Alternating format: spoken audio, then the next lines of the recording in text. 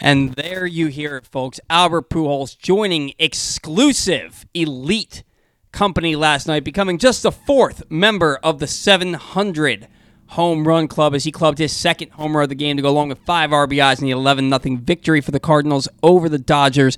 Not only did Albert Pujols become the fourth member of the 700 home run club last night, he also became just the second player in Major League history joining Henry Hank Aaron as the only two players with 3,000 hits and 700 home runs in the 150-plus year history of Major League Baseball. Congratulations to Albert Pujols, the machine, a surefire first ballot Hall of Fame player on his 700th home run last night. Zach, is he, when he gets into the Hall of Fame, is he unanimous? Oh, he has to be. There's no question about it, I think. I think he's going to be, for sure, one of the most underappreciated players. We'll look back on the guy in 10 or 15 years and say, yeah, maybe those years with the Angels and that long-term contract weren't the best thing in the world, but man, with the Cardinals, that guy was a yearly MVP candidate. 2010, 2011, a little bit before he came over to the Angels. And I think it was 2012. He came over his first year, yeah. 2012, right. Those years were unreal, and you look at, all his MVP years. The guy's won 2 World Series. I don't think you can really say he isn't unanimous. 700 home runs, that's elite company. There's just not that many guys who have done that. He's an incredible talent, an incredible player. Yeah. Came up as a third baseman. Yeah. Played some outfield. I think he played center field once or twice. It's like Miggy. Miggy did the same thing, yeah. Yeah, he was just an unbelievable talent. I remember him coming up in 2001 because it was Ripken's last year. So it was Ripken's farewell tour. And you were just a young pup. You weren't. I was. You were just a little baby boy, Zach Goodman. And I remember Ripken's farewell tour, and I remember kept seeing these Albert Pujols highlights. I'm like, who the hell is Albert Pujols? Yeah, a monster, the machine, 700 home run club member, 3,000 hit club member, and future first ballot Hall of Famer. Congrats to Albert Pujols and the St. Louis Cardinals on this historic event last night. It has to be a pretty big freaking deal if it bumps an Orioles player, if it bumps a Dean Kramer complete game. I don't know what is going on here. I hear machine in the background. I don't know what that is. I hear Albert Pujols in the background. I believe. I hear the machine in the background. I'm going to say it's outside. I think that's my guess. No, it's definitely from in here. It's from a computer or something like that. This computer's making a little bit of... It sounds like it's going to take off over here. So maybe it's the fans. I don't know. That's probably what it is. That's got to be what it is. But I digress. Today's show, The Bat Around, featuring yours truly, Paul Valley, and my co-host and producer, Zach Goodman, is brought to you by the FanDuel Sportsbook at Live Casino and Hotel in Hanover, Maryland. You can come experience Maryland's #1 sportsbook this NFL season at the FanDuel Sportsbook at Live Casino and Hotel. It is the ultimate place for any sports enthusiast. You can take advantage of our 24/7 kiosks, massive video screens, and watch all the action from the best seat in the house. With more money paid out than anyone around, make every moment more at the new FanDuel Sportsbook at Live Casino and Hotel in Hanover, Maryland. I'm sure there were a number of people in the FanDuel Sportsbook watching Albert Pujols as he made history last night. I wonder, I'm assuming Zach Hampel was there trying to catch the ball, but that would be interesting. I don't know who the hell that is. Really? The foul ball guy. The guy was like... Screw that guy. That's what I was talking about. But anyway. Who's the foul... There's a guy known as the foul ball guy? Zach Hampel. He has over 10,000 baseballs. He tries to catch them all. People hate the guy. He's one of the most hated baseball personalities there is. I think he may have moved into my section when I was at the Nationals-Orioles game a week or so ago. Yeah, he caught A-Rod's 3,000th. He's done... Is he from around here? No, New Yorker guy. Oh, he's never mind. No, he goes around all the stadiums, though. Yeah, but this guy was wearing Orioles stuff. It's possible. It's possible. People seem to know that he was there just to catch a home run or something. Yeah, so. It's probably him. Anywho, Orioles last night. By the way, when I was doing Glenn Clark Radio, he wrote a live read for me to do for one of our breaks, right? And I was in the live read. I was saying something, and then I go, "Any hoodle." Yeah, and I remember that. I remember that. And I said to Glenn, "I have never said any hoodle in my entire life." He goes, "Just go with it." So I do it. I say any hoodle pretty frequently now. Any hoodle. That's a thing that happens. You start saying it once, and you pick up on things that other people say. Becomes part of. I used to say goodbye to people, and I would say so long, like as a joke, because people don't say so long anymore. Right. And then I said it so much it just became. I actually just realized I haven't said it in a really long time, but for like 2 years, I said so long a lot. Instead of see ya, you should be like so long at the end of the show. So long, everybody. See ya. So long. Anyway. Guys, don't leave. The show just started. We're 6 minutes in. We're six minutes. Gosh, it feels like 2. Time flies when you're having fun. Orioles go out and beat the Astros 6-0 last night. It is their 4th win in 5 tries against the Astros this year. They win the season series for the first time since 2014.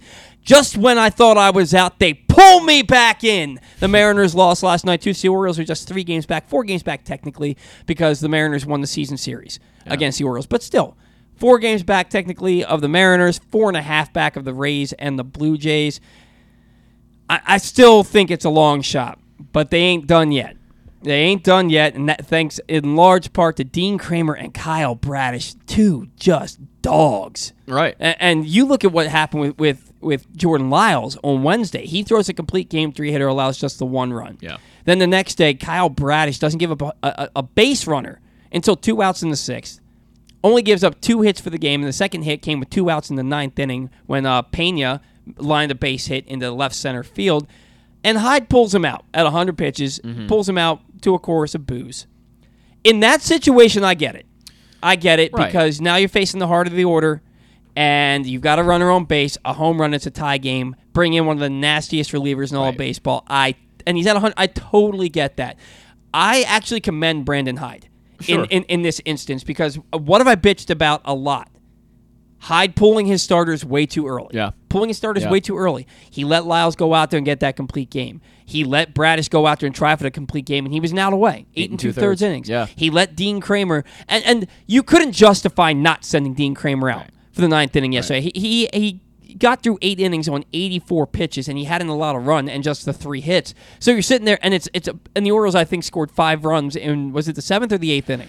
I believe it was the 7th. I think it was the 6th or the 7th. They scored 5 runs. Yeah. So it's not like this is a close ball game. Right. There's no way that you can justify letting Bradish and Lyles do it and not Dean Kramer. Well, I think the argument with Bradish, too, is that you have Felix Bautista. If it's anybody else, maybe you can make a little bit of you can criticize that a little bit. But it's Felix Bautista, who's been arguably a top 3 closer in baseball this year, a guy who's basically done everything you've asked him to. You feel pretty confident with that. I would have loved to seen Kyle Bradish get a complete game. I would have loved to seen him there, but he's at 100 pitches. That's, bordering the line for me. So I have no problem. I agree with you. I commend Brandon Hyde for that. That's a risky move. Not a risky move, but a move that is going to make the fan base unhappy. So I'm glad he did that, and I commend him for it. Yeah, and look, if I'm sitting here saying, look, I have no issue with it. Yeah. And that's not that I'm an authority, but everybody knows how critical I've been of Brandon Hyde. Sure. You know what I mean? So if I'm sitting here and I'm like, no, I'm okay, that move I get, I totally understand that, then it's probably fine. And it's a 2-0 ball game. I mean, that's the other thing about it. It's not like this is a blowout 7-0 and the Orioles offense is just gone off that day. I mean, you've got to protect the lead. You're in the playoff race, or at least trying to be. So you've got to do everything you can to win the ball game. No, I absolutely agree. And Felix Bautista is the only closer in Major League Baseball with at least 7 save opportunities since the beginning of August without a blown save. He's 12 for 12 now. Yeah. So he's been unreal. Yeah, he's absolutely phenomenal. 103 mile an hour fastball it tops out at, and then he has that devastating 87 to 89 mile an hour splitter, and he's developed a slider. Good luck. Yeah, Good luck. It's going to be tough. In the last 3 games, of the 81 possible outs, Orioles starters are responsible for 80 of them. Yeah. That's absolutely bananas. 9 hits in the last 3 games, 1 run. I mean, if they went 3 straight complete games, I would love to figure out the last time that's happened in baseball. They showed it. Okay. And I actually said this to my wife when Bradish almost got it. Yeah. I was talking about how the last time the Orioles threw back-to-back complete games, I think, was 2014, but they didn't win both those games because one of them was an 8-inning complete game. But before that, when it was 2 back-to-back 9-inning complete games, it was 1999. But the one that they referenced last night, the one that I started telling my wife about, I remember the Orioles closed the 1995 season with 5 straight shutouts. Wow. And Wow. on September 26th, 27th, and 29th, they got complete game shutouts from Kevin Brown, Scott Erickson, and Mike Mussina. The next game, Ben McDonald, and I called Ben McDonald out for this last night, tongue-in-cheek, and he responded to it. Ben McDonald, 6 innings of 1 hit ball. No runs, 5 walks, 6 strikeouts. And I said the only one to not get the complete game was Ben McDonald, who threw 6 innings of 1 hit ball in his final start as an Oriole. Bum with the winky emoji face. And he said, actually, I would just come off the IL, and there was they definitely had me on a pitch limit. And then in the season finale, Mike Mussina threw another complete game shutout. So they have 4 complete game shutouts in a 5-game stretch and 5 straight shutouts to end the season. That's the last time that this has happened. It's been absolutely impressive. Again, Dean Kramer, complete game shutout on 4 hits. He improves to 8-5 with a 3.07 ERA in 20 games, 19 starts, covering 114 and a third innings pitched. Zach, this is not the same guy. No. This is not the same. This is the guy that we hoped we were getting when they traded Manny Machado, Sure. the guy who was there was a minor league strikeout leader. Yeah. And you're like, and then you see him in the next offseason, he's throwing 95, 96 in his offseason workouts, and you're like, oh my gosh, this guy's going to be the real deal. And then he comes out and throws a 1-hit shutout over 6 innings against the Yankees in his first major league start. Yep. And you're like, oh my God, we fleeced the Dodgers. Because at that time, we still thought Yusniel Diaz was going to be something. Yeah. Right? And slowly but surely, I mean, he pitched okay, blew up against the Red Sox in his final start of 2020. Comes out in 2021, and he was awful. Awful. Yeah, I mean, he was Just completely awful. terrible. And then this year, he starts the year, and he makes the team out of spring training. He's going to start the year in the bullpen. And in his first game warming up in the bullpen, he's about to come in, pulls the oblique. Yeah. Misses a month. Goes down to Norfolk, he starts, comes up, and he becomes a starter again, and it's been off and running ever since. Yeah. He had a little stretch in July where he was not very good. I think he gave up like 6 runs in like back-to-back games or something he started. I think there were 4 games in a row where he gave up 5 runs, 6 runs, 4 runs, and 3 runs, something like that. But ever since then, and it really started with that 7-inning performance against the Blue Jays back in August, he's been an ace. He's been an absolute ace for this team. You look at his 3.07 ERA in 20 games, again, 19 starts. He has a lower ERA than Garrett Cole, Kevin Gausman, Robbie Ray, Corbin Burns, Joe Musgrove, Aaron Nola, Adam Wainwright, Pablo Lopez, and Charlie Morton, just to name a few. Yeah. I mean, what this guy is doing, it has been absolutely unbelievable. And he legitimately is in the Orioles rotation next year. I don't see how he couldn't be. Barring injury, yeah, he has to be. I mean, he's a guy who's fought his way in. And I think someone said it last night on Twitter. I can't remember who it was. Might have been one of the beat writers, but they said patience is key. And I think Mike Elias has kind of emphasized that over the rebuild, that some of these guys aren't going to come right up and be as dominant as you want them to be and do everything you want them to, and that player development is a process that takes a substantial amount of time. And I think we see that so often in this Orioles rebuild so far, but Dean Kramer is a perfect example of why patience is so important. I mean, this guy went from having a 7.55 ERA last year in 13 starts to a 3.07 ERA and a 3.49 FIP, which shows you that, even the defense, it's been his pitching's been good enough where the defense hasn't really even mattered that much for him. I would like to see the strikeouts come up a little bit, 6.4 over 9 right now, which is fine, but I think we expect a little better from him. And last year it was actually higher at 7.9, and his rookie year it was 10.6. So I would like to see that number go up a little bit. It seems like he hasn't struck out as many guys, but I think that's gonna come for him. And again, we'll just have the patience there and let him build up to that and become what he was in the minors, that strikeout leader the year they got him. And if you look at his numbers on Baseball Savant, and that's what I'm kind of looking at over here. His curveball spin rate is excellent, almost top tier. The chase rate, he's getting tons of chases. Fastball spin rate also really high. Not walking a ton of guys, which is really good as well. I do worry about the expected batting average of guys. He's in the lower tier for that. K percentage also in the lower tier at the moment, both in the 16th percentile. So definitely some room for improvement for sure. But this is a huge step forward, and it's just a sign that patience really pays off. And the Orioles, and not just Dean Kramer, but you look at Tyler Wells and Austin Voth and Spencer Watkins to a certain extent, they've proven that you don't need to strike out 13 guys per 9 Right. to be effective. Would you like more strikeouts? Yes, but they're much more pitch efficient. If you look across the board, the Orioles pitchers have become much more pitch efficient as the year has gone. Yeah. I think it has a lot to do with Chris Holt, a lot to do with Adley Rutschman, a lot to do with the analytics department. You put all those three together in a perfect storm, Right. and all these pitchers are just they're turning into what we hoped that they could be if everything fell in place. And it seems Right. like everything is falling in place for them. And that moves me to Kyle Bradish. And Kyle Bradish, in his last 11 starts, he's 3-3, which the record's not Doesn't great. matter. But that, again, like you said, doesn't matter. It's a team stat, more or Right. less. 64 innings pitched, a 1.093 whip, and a 2.67 ERA. Yeah. He has 4 starts in his last 6 of 7 innings or more and 2 hits or less. Mm-hmm. Kyle Bradish, and I said this the other day, and I got some people that agreed with me and some people that pushed back, right? Kyle Bradish is not only firmly in this rotation next year, if the Orioles do nothing else, Yeah. and that's the caveat here, if they do nothing else except bring up like Grayson Rodriguez, he's your opening day starter next year. Him or Kramer, sure. I think. Like you look at it, and Kramer's been really good. Mm-hmm. Bradish has been that much better. I mean, I agree. 4 starts in 6 where you allow 2 hits Yeah. or less over 7+ innings.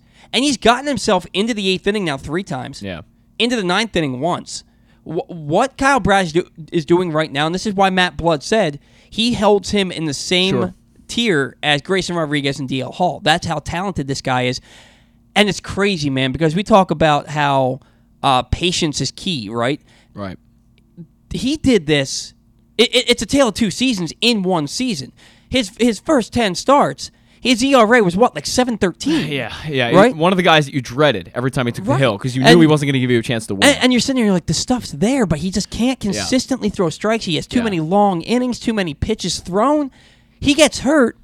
He comes back, and he's a different guy. Totally different He's guy. a different guy. One thing I said about his mechanics last show is that I thought he was just, staying on his backside a little too much, not getting over the front leg as much as he should. I think that was making him, miss a lot more than he should have. I thought the mechanics just looked weird, and I think that's kind of gone away for him a little bit. Maybe that's a player development thing. Maybe that's just an injury thing where he just feels better physically, but it's certainly been, the stuff's there. We know that, but he's certainly improved across all aspects of the game right now, and he's playing incredible baseball. I mean, the guy is coming out there and giving the Orioles a chance to win, more times than not, and that's really all you can ask for, especially from a rookie. And, he may have some struggles next season. The sophomore slumps happen to a lot of guys where they come out and they just don't exactly pitch the way they should be, and he'll adjust, and guys are going to adjust to him across the league. But, man, I mean, he definitely looks like he's locked down a rotation spot, again, barring injury, barring health. It's been really good, and it's a really good sign that, the Orioles didn't think they had a ton of pitching depth probably behind guys like DL Hall and Grayson Rodriguez, and now you have a guy like Kyle Bradish that's came over in the Bundy trade and has really made a name for himself. So it's great to see. Yeah, and again, Bradish, Kramer, Yep. Tyler Wells, who unfortunately we found out before yesterday's game that Tyler Wells is headed back to the IL with right shoulder inflammation. Right. It's 15-day season's IL. over for him. The season's barring something miraculous or him getting an inning or two in the final game of the year, the season's over for Tyler Wells. But look, over 100 innings pitched last year. I was convinced that meant that he was going to have some restrictions. Mm-hmm. But Brandon Hyde said yesterday he's going to have no restrictions next year. They bumped him up, I think it was from 58 innings up to over 100. I think he had like 104. They said that he's going to be a full-fledged starter next year, and there's going to be no restrictions for him, that he's going to be able to go out there and pitch. I think that's exciting. This is a guy who, again, also the strikeouts are way down from last year. But he said early in the year, I'm not striking guys out because it takes a lot of pitches to strike guys out, and I want to get as deep as I can for being on a pitch count. Right. So when I have no restrictions, that's when I'm going to really let it loose and start striking guys out. Yeah. You hope that doesn't change the way that he approaches a game. You hope it doesn't change how effective he is. If he can be a guy who can add the strikeout to his repertoire and still be as effective as he's been, along with the low walk totals, that's a dude. I mean, there have been a lot of incredible pitchers, especially recently. I think we've seen it more, that have been great pitch-to-contact guys. I mean, they have pitch-to-contact and made it work. I would rather him mix it up a little bit more and bring the strikeout numbers up. Like you said, I think that would be really beneficial to his game. And as you mentioned, and he mentioned, it's easier to strike guys out in relief because you're only throwing probably 20 pitches and you may only face 2 or 3 batters. So it's easier to strike guys out. That's just the way it is. And you're trying probably to throw a little harder and your stuff to break a little more. You're going all out when you're relieving. And when you're starting, it's a marathon, not a sprint, essentially, where relieving more of a sprint. So I think that makes the difference for him, and that's maybe why the strikeout numbers have been a little lower. I don't think it's an issue with stuff. I think his stuff is more than fine. It's just going to be a thing where he's just going to have to, I guess, take into account how many pitches he needs to throw to get these strikeouts and what situations he should be trying to strike guys out as opposed to pitching to contact. It's a situational thing for me, I guess, in the long run. Well, and the corresponding roster move is that Spencer Watkins is back on the Orioles staff. When I first saw that, I thought that meant he was going to start today, but nope, Michael Ballman's going today for the Orioles. Watkins is available in relief, I guess, for the rest of the year.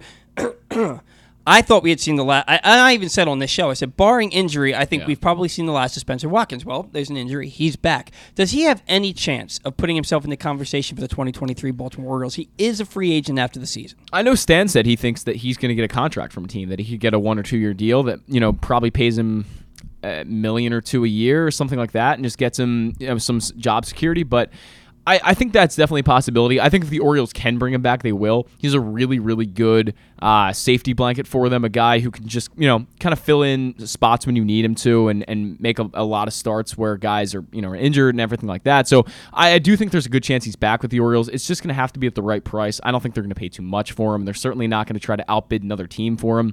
He's a guy who has really defied all expectations at this point. I mean, a 30th round pick, a guy who didn't make his major league debut until he was 29 years old. So to even have him in this situation and in the even first then, place, he wasn't very good. And he wasn't very good, right? So to even have him in this situation in the first place where he could be getting a contract next year, I think they're going to bring him in if they can as a potential guy who's maybe like your 7 or 8 starter if your 1 or 2 goes down or something like that, and you need to slide him into the back rotation. That would always be a nice security to have. I only think that Spencer Watkins stays in Baltimore next year if he's offered a minor league deal. A minor league deal with an invite to spring training. I don't think the Orioles are going to, because they already know what they have, and they're going to try and go out and get probably an ace, whether it's through trade or through free agency. And we'll talk about that a little bit later. Sure. They're going to go get another legit frontline starter for this team, I believe. I think, even though I think that their top priority should be a middle of the order bat, I think they say their top priority is adding a frontline starter. Spencer Watkins, maybe he gets some starts in AAA. He can fill in with a spot start here or there, or maybe he can come up and be a swingman. Yeah. It'd be that guy where if for some reason your starter only goes 3 innings, or you have to have an opener or something like that, Spencer Watkins can fill that role for you. News came out yesterday that several months ago the Orioles hired Goldman Sachs to oversee the sale of the club. Nothing is imminent, but you're bringing in Goldman Sachs, you're probably planning on selling the team sooner rather than later. Correct. And I'm going to ask Stan about this, so I won't. I'm going to ask about Peter Angelos' health, so I won't ask you. Does this surprise you? Do you think it's just doing due diligence? And is this something where you think that a sale, maybe not imminent, but it's definitely coming in the next year or two? I think we've kind of seen for the last 3 or 4 years that a sale is coming. With Peter Angelos' health on the decline and John Angelos and his brother fighting constantly, as we know now with the lawsuits that have been going on, it's looking more and more like a sale is going to happen. And imminent could mean multiple things. I think within 2 years a sale will happen. I think it's pretty likely, and it's coming to the point where Isaiah likely. Isaiah's likely. A sale is pretty likely to me at this point, because there's just too much going on around the team.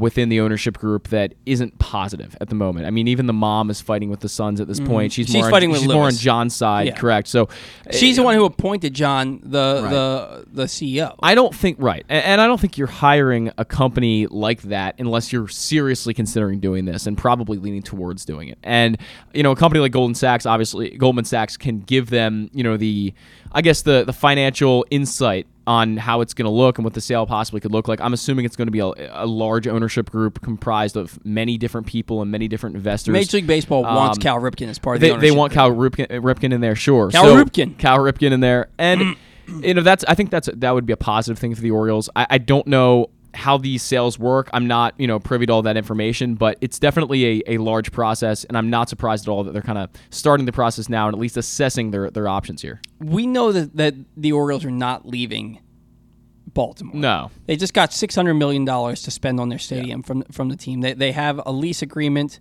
that has been extended. Yeah. And I think that in February they can extend it another 5 years, something like that. Sounds right, yeah. But their work, them passing the $600 million worth of revenue, worth of $600 million worth of reparations money. Mm-hmm. God, that sounds terrible. Not reparations money. My God. We know what you mean. Yeah, $600 million towards repairing the stadium and building up around it. Like renovations, essentially. Yes, thank you. Why could R word renovations? Right. We know what you meant. Oh my! I said $600 million in reparations. Good Lord, Paul. Have a clue. And so you're looking at that, and that bill being passed makes it easier for them to sign a lease agreement with the Maryland Stadium Authority. So Baltimore's not leaving for Baltimore. The Orioles aren't leaving Baltimore. So for you think this is all good. You think that this is an exciting thing because, and I know we gotta get Stan on the line. This is an exciting thing because now you're gonna get a new ownership group, and maybe this is an ownership group that is really wants to go for it. And look, the Orioles right now, it seems like they're going for it. It seems like Mike Elias has the go ahead to absolutely go for it. But a new ownership group, it seems like nothing will stand in their way in your mind. I mean, not that the situation is necessarily the same, but you look at what Steve Cohen came in and did with the New York Mets, and really he changed the entire culture. And not that the Orioles really need a culture change, but he brought in so much money, number one. I mean, they have... I mean, he's worth $16 billion. Right, and they have flourished under Steve Cohen so far. I mean, the Mets are going to be a top World Series contender this year. They're right there at the top of their division. So if something like that happens for the Orioles, where you come in and you get, a significant amount of more money to spend on the team, on the ballpark, on the concessions, whatever it is, I think that's going to be a positive thing. As long as the team stays in Baltimore, which I'm 99.9999% sure it will. I'm 100% sure. Okay, that's fair enough. I don't ever like to speak in definitives, I guess, but I think that it's going to be a positive thing regardless. It's it's especially with all these lawsuits going on. I think that's a very negative thing and paints the Orioles in a very bad picture, across the media and across the globe. So I really like what a Orioles potential sale could do. Getting attention across the globe. Oh, they're sure they do. They got fans, the Anthony Santander fans in Great Britain and the UK over there. Sure, they got attention everywhere. Right. It's across the globe. You are 100% correct. Zach's going to get Stan on the line for us. We have a nice show coming up for you. Stan the Fan here in a matter of moments from Locked On Orioles podcast. And somebody who I learned last night is from my neck of the woods. Connor Newcomb is going to join us on the program around 11:05. Orioles banter. Excuse me. Take to Rake and Final Thoughts coming up later on the show for you. Also in...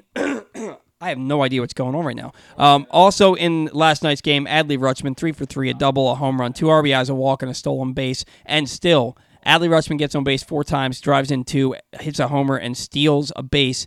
And still isn't the big story of the game because Dean Kramer was that dude last night. So a nice game for them. Again, the Orioles 3 games back of the Mariners for the final wildcard spot, but technically 4 games back because the Mariners do have the season series victory over the Orioles. But before we talk about that with Stan, I do want to talk to Stan about Albert Pujols joining Elite Company last night. Stan, good morning. Thanks for taking time this morning. How are you?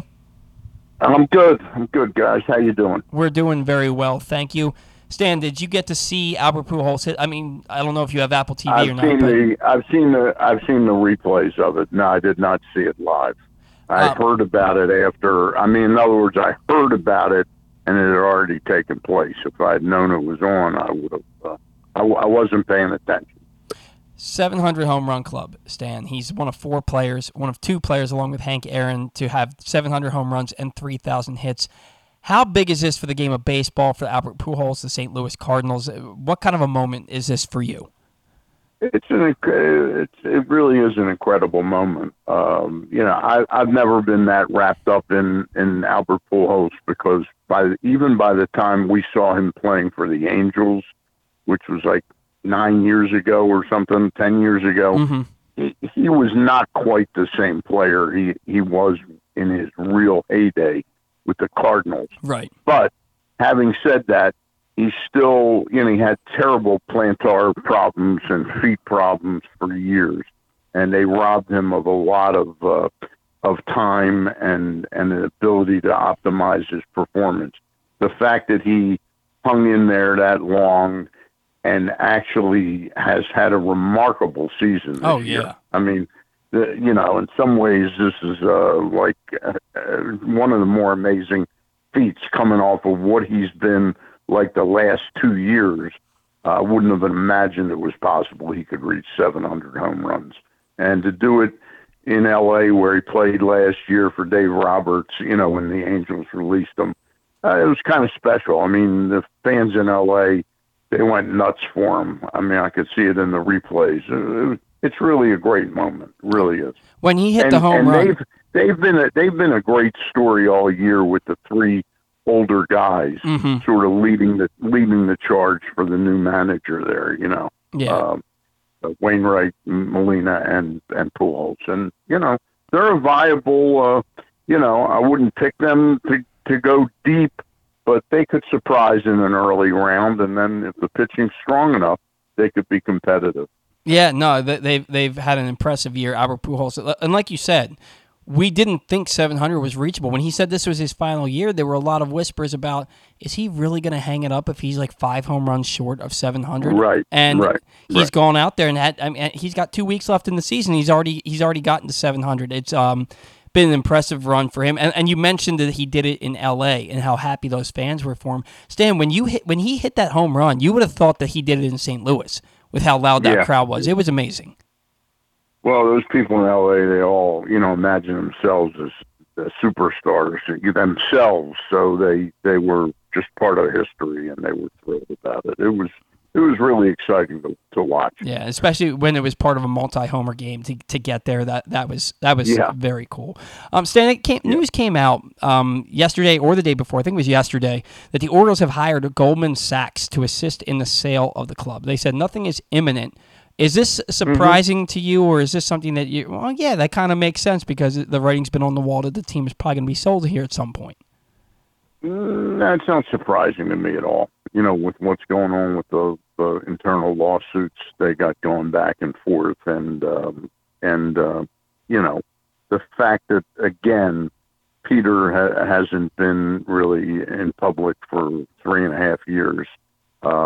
As I've mentioned before, the problems for the family with estate taxes don't kick in when Peter dies, but the clock starts ticking then on needing to have an exit plan, So we'll see, Now, that does not mean that somehow John and his mom couldn't still end up being part of some new group, but in some capacity. I don't know, but we'll see. It's going to be interesting.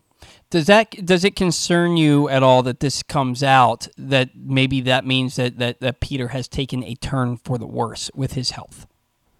Not particularly. Okay. I think the lawsuit probably has more to do with that. And that would make sense. Needing to get their ducks in a row. Yeah.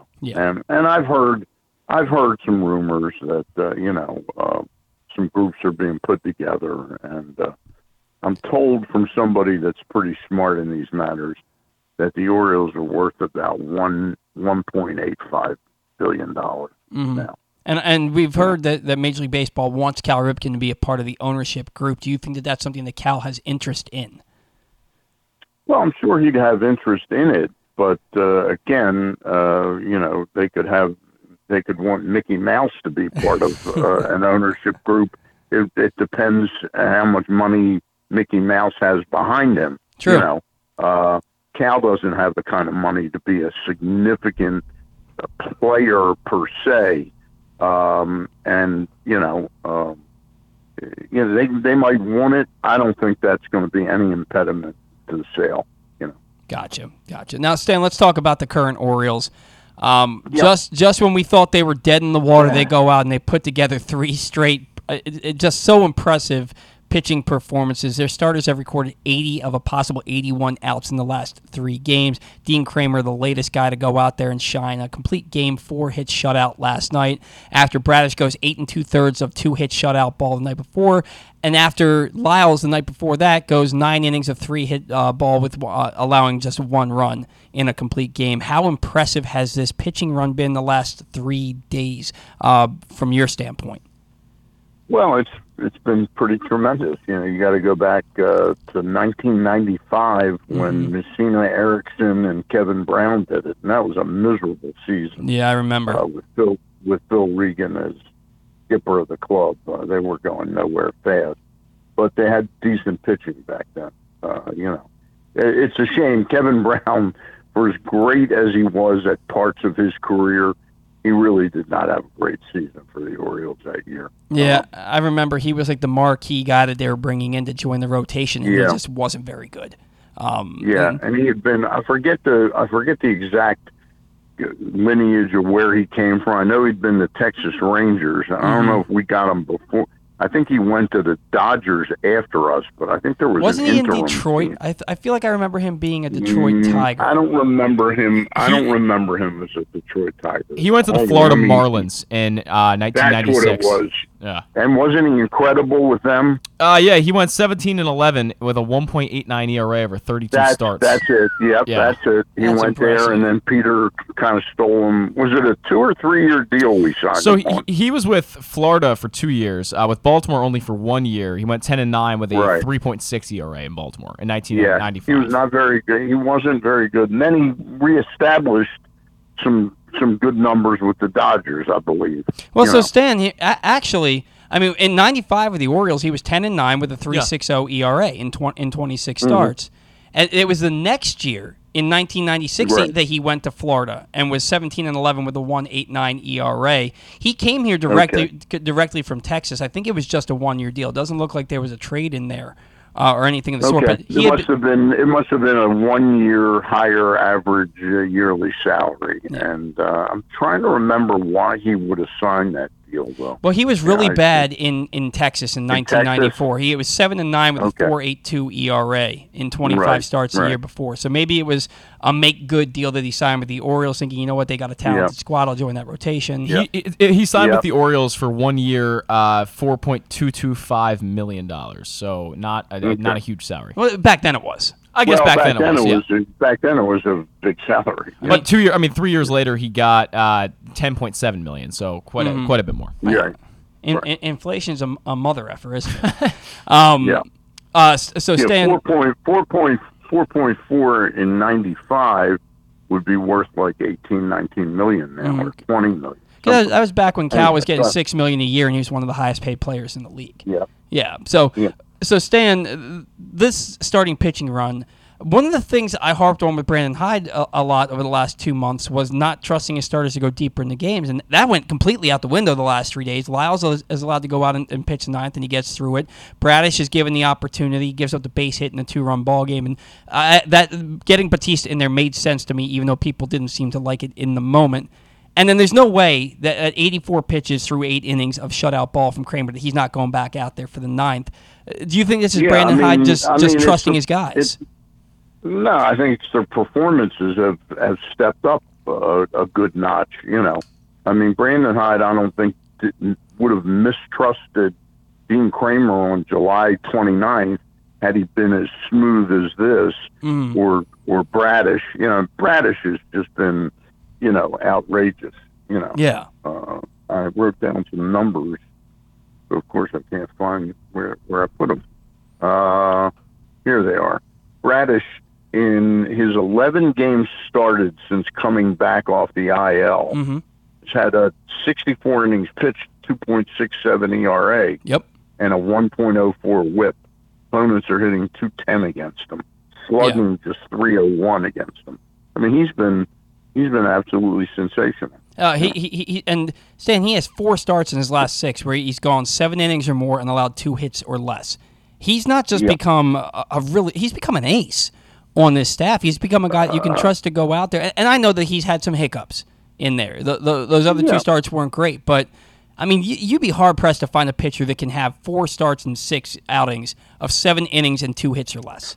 That's impressive. Yeah, we need to pump the brakes a little bit on projecting these guys out and saying they're going to be these guys now.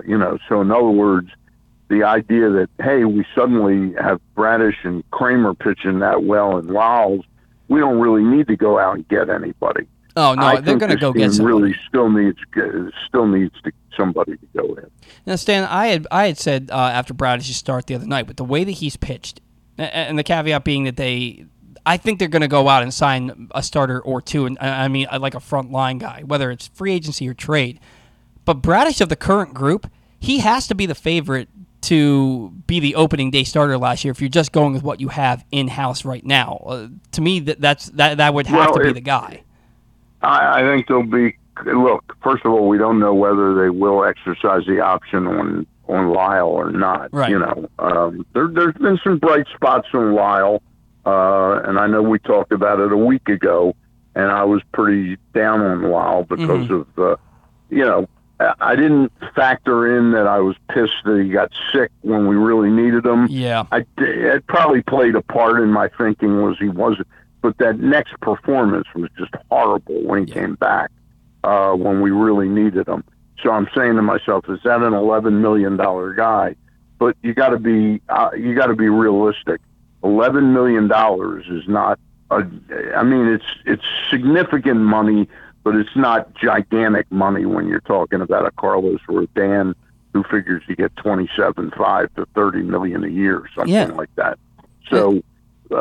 So to project now that Bradish is the favorite to be the opening day starter, way too soon in my book. Got to see who they go out and get. Whether Lyles is back, they might defer to Lyles just because he's more veteran-like. And Dean Kramer certainly's got to factor into that too.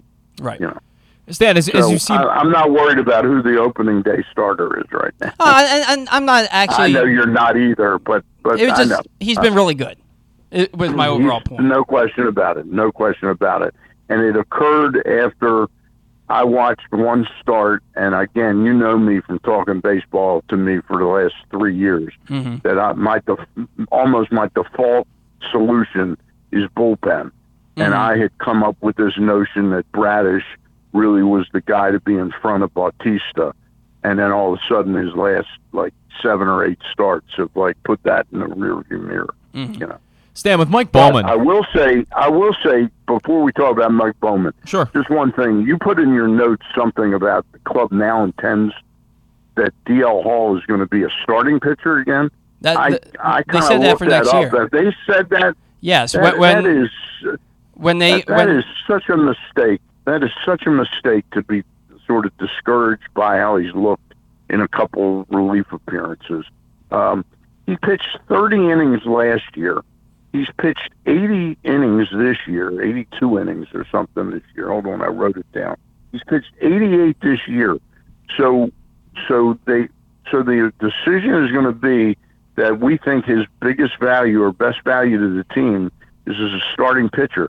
When is he going to be ramped up to really be somebody you can pencil in as a starting pitcher for the Orioles? Well, and I think that you already have next year. You already have Means is going to be probably May 15th, June 1st before you really can count on him. So where does DL Hall factor in that he's going to be on a major league staff? What are you going to send him back to AAA again to see if he can work? I mean, he's a flawed pitcher, man. I'm telling you. And that's the thing, Stan. So after he made his major league debut, Rock reported that they were sending him back down to change him over to a reliever for the rest of the year, and then that's just what it would be for the rest of this year. But then they plan on stretching him back out to a starter next year.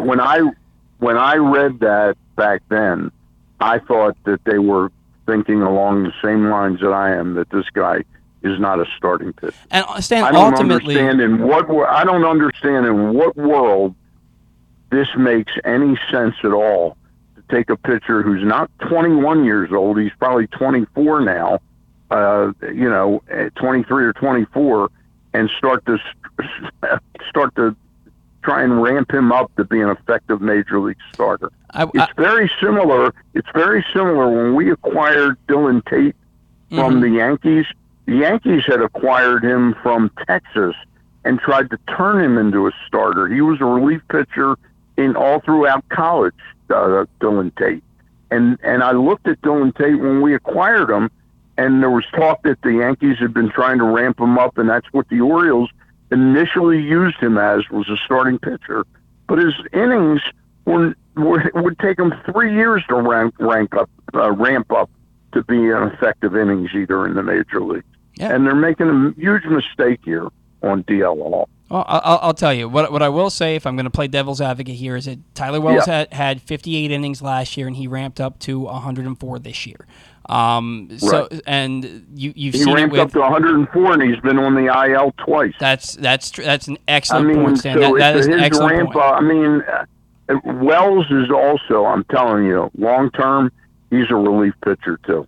And I know I just made fun of myself that that's my default. He's not a guy who's had major shoulder surgery. He's not a guy, in my estimation, that figures to be any type of long-term solution as a starter. Well, and look, they're going to go out and they're going to sign a starter or two, if not more, in this offseason.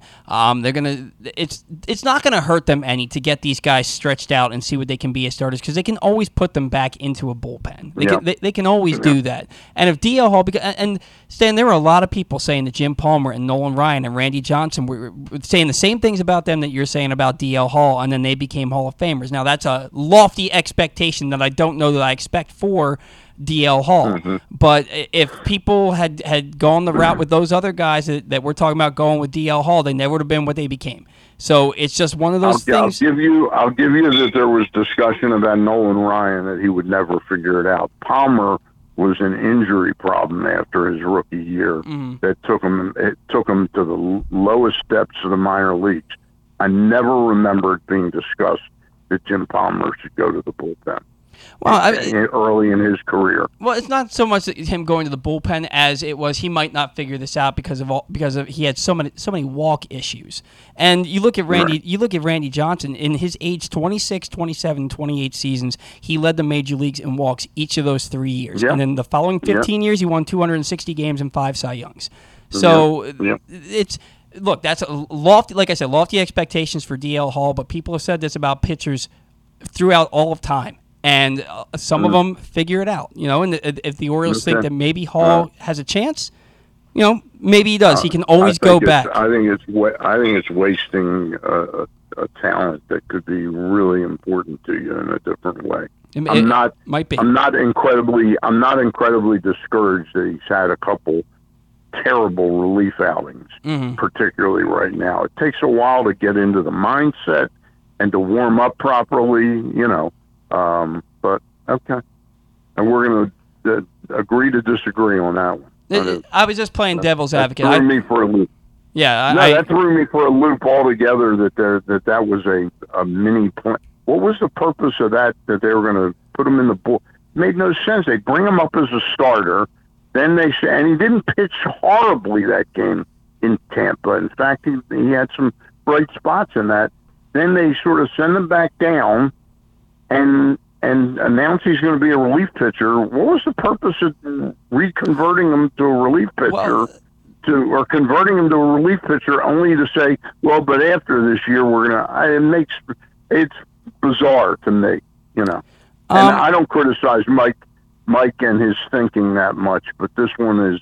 I'd have to sit down and chat with him about that. I don't understand. What I will say for DL Hall is his fielding independent pitching numbers, 236, which is that's a really good number. Now, the thing with that, Stan, is that they knew that if they started him, he'd reach his innings limit before the end of the year. And it's like you said, the same thing with bringing Tyler Wells up, and you understood that because you want to have your best arms on the roster. They consider DL Hall one of their best arms. So they wanted to have him as part of the roster and out of the bullpen, which is what you wanted him to do anyway. It just hasn't gone the way that we had hoped it would go. He's still figuring things out, but if they draft him to be a starter, he's got 4+ pitches. He throws 100 miles an hour from the left side. They're going to try and squeeze every bit of juice out of starting with him until they realize they fully just can't do it anymore. Okay. Stan, I'm curious what you think about Mike Baumann getting the start tonight. Are you reading into that too much? I mean, is it something where they're thinking he's going to be a factor in next year's rotation, maybe a factor in next year's bullpen, as in the back of the bullpen? How much is Mike Baumann going to get a look in these next 2 years? He's kind of resurfaced. He's kind of returned from the dead, so to speak. I mean, he hasn't been. He's got an excellent arm. His problem is he doesn't command his repertoire enough to make it through a through a lineup 2.5 to 3 times, 5.5, 6 innings. My guess is they think he gives them the best chance early in this game. First of all, we're facing the best pitcher. We're facing Valdez tonight, correct? Yeah, correct. Yeah, 25 straight quality starts. Yeah. That's insane. Right. The only thing he has going against him, he's on my fantasy team. I honestly think that they just didn't want to push anybody else. I don't think they really view Watkins as somebody that could give them a chance to win. I think this is basically an opener plus game for Michael Baumann right now. Okay. But I do think that they've been happy with what they've seen out of him, and Chris Holt and his people may be working on some things. I would love to get a chance. In the old days when I used to get to the ballpark at like 4:30, I'm talking about 30 years ago. I used to have a great relationship with Ray Miller. I could talk to him, for 15, 20 minutes straight. Now the coaches are in a different room. You don't really get a lot of time with them. I mean, I could work harder at getting time. I'd love to talk more with Holt sometime about what the secret sauce is, a little bit of where they come up with ways to improve these pitchers, because I think that's been an absolutely incredible story this year. Stan, I said to Zach earlier in the introduction of the show that it's kind of like a perfect storm of Chris Holt, the analytics department, and Adley Rutschman. It's just a perfect storm of that. And when we talk about Mike Baumann, the last start that he got, he went 5 innings against the Blue Jays in Game 1 of that doubleheader, and he gave up 3 runs. But let's not forget that 2 of those runs scored on balls that should have been inning-ending double plays. That Gunnar Henderson, even though it didn't go down as an error, he botched those plays and was only able to get 1 out, and of runs scored each of those times. And without that, Mike Baumann goes out there and he gives you 5-6 innings of 1-run ball, and you're talking about him differently. I'm very interested to see what he does. I forgot that he pitched 5 innings in that game. Okay. Yeah. That's well said. Well said. I think they're intrigued. I think they're intrigued by him. And, Buck used to always say, teams always want to go out and get somebody else's things. And sometimes you have the little kernel inside your own organization, and they may want to revisit how important he could be to the team. Look, he's got a terrific arm. You put him next year perhaps in the role that sort of Keegan Aiken had this year, a right-handed version of that, who can then spot start you, but a guy that can pitch. If you get a game that somebody blows up in the 3rd inning to get you to the 6th or 7th with the improved offense you think you'll have next year, he could help you win some games that way. He might not get the wins, but he can help you win some games. He could be a valuable arm, no question about it. I love that role for Mike Baumann. I think Keegan Aiken showed his true colors after the first couple months this year. I love that role for Mike Baumann next year. I think he's got more talent, frankly. Yeah. No, there's no question about it. He's got a really great arm. So Stan, I'm just hoping Aiken has some value in the trade market. That he hasn't. His second half of the season hasn't totally demolished that. Well, I'll tell you, if anybody you put an Austin Hayes and an Aiken and something else in a deal, maybe you can spring a nice return for that. Mike Elias has proven to me that he can get the most out of just about any trade that he tries to go after. So that's something that we should be willing to look at in the off season. Yeah.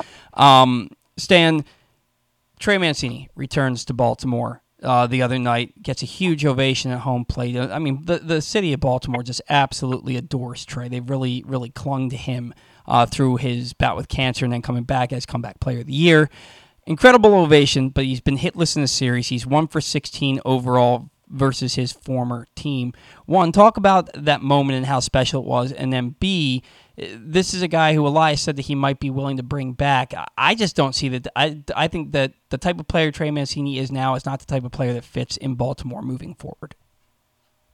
I would say it's a long shot that he comes back, but I don't think it's out of the question that he comes back.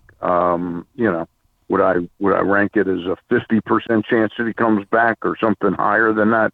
No, but the free agent market can be an interesting place. Yeah.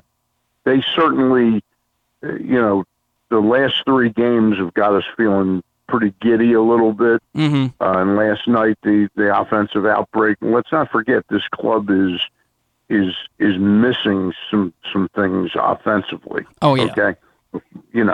So they're going to need to go out and get somebody. And if that proves to be too prohibitive and Trey is out there and might even sign a 1-year deal to play in Baltimore, I wouldn't rule it out.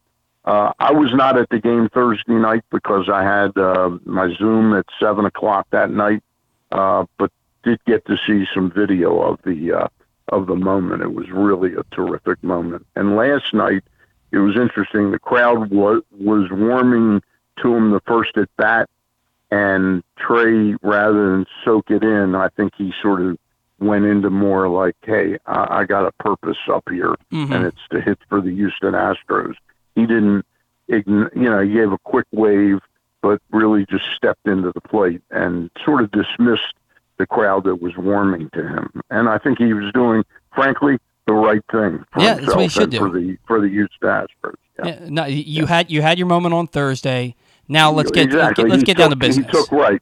There doesn't need to be 4 moments in this series. Right. It's one moment was enough. Yeah, and the Astros are trying to lock up home field advantage throughout the playoffs. So you got a job to do, and I agree with you 100% there, Stan. Just a couple more questions. We have just a little bit of time left. We'll talk a little bit about Ramon Urias. Look, he's been a plus defender at third base, one of the best in the American League, if not the best. He's been a plus defender at second base when they put him over there, and he was last year when they had him over there. Look, Gunner's going to play third base next year. Mateo's going to play shortstop. You've got guys like Jordan Westberg and Connor Norby who are tied with Santander for the franchise lead with home runs this year, and they both play second base. Is Ramon Urias' days in Baltimore numbered? Do you keep him for next year? What is the plan moving forward with this guy?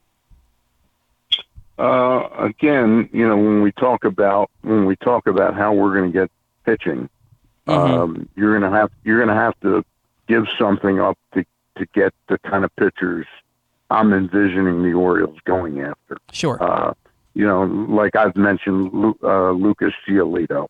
Again, last night he gave up 3 runs in 5 or 6 innings. He's got an ERA of 5.05. I don't know the White Sox pitching coach that well, and in fact, I think they worked together in college, Giolito and this pitching coach. All I know is that I have an awful lot of faith right now in the 2 years I've witnessed Chris Holt as a major league pitching coach that he can come up with some things that can help a struggling pitcher. And Giolito is one guy that I have in mind. I'll throw out one of the other names that came to me this week is Jesus Luzardo of the Marlins. Okay. Who would be, in my opinion, the absolute perfect kind of player, a pitcher that the Orioles need. I'd be all in on. They really.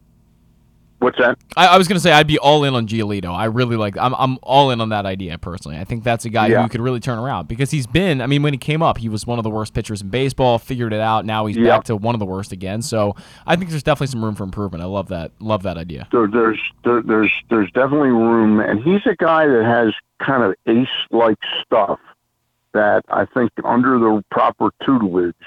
With what the Orioles, and I'm sure White Sox people have analytics too, so I'm not naive to that. But I think that they could polish him.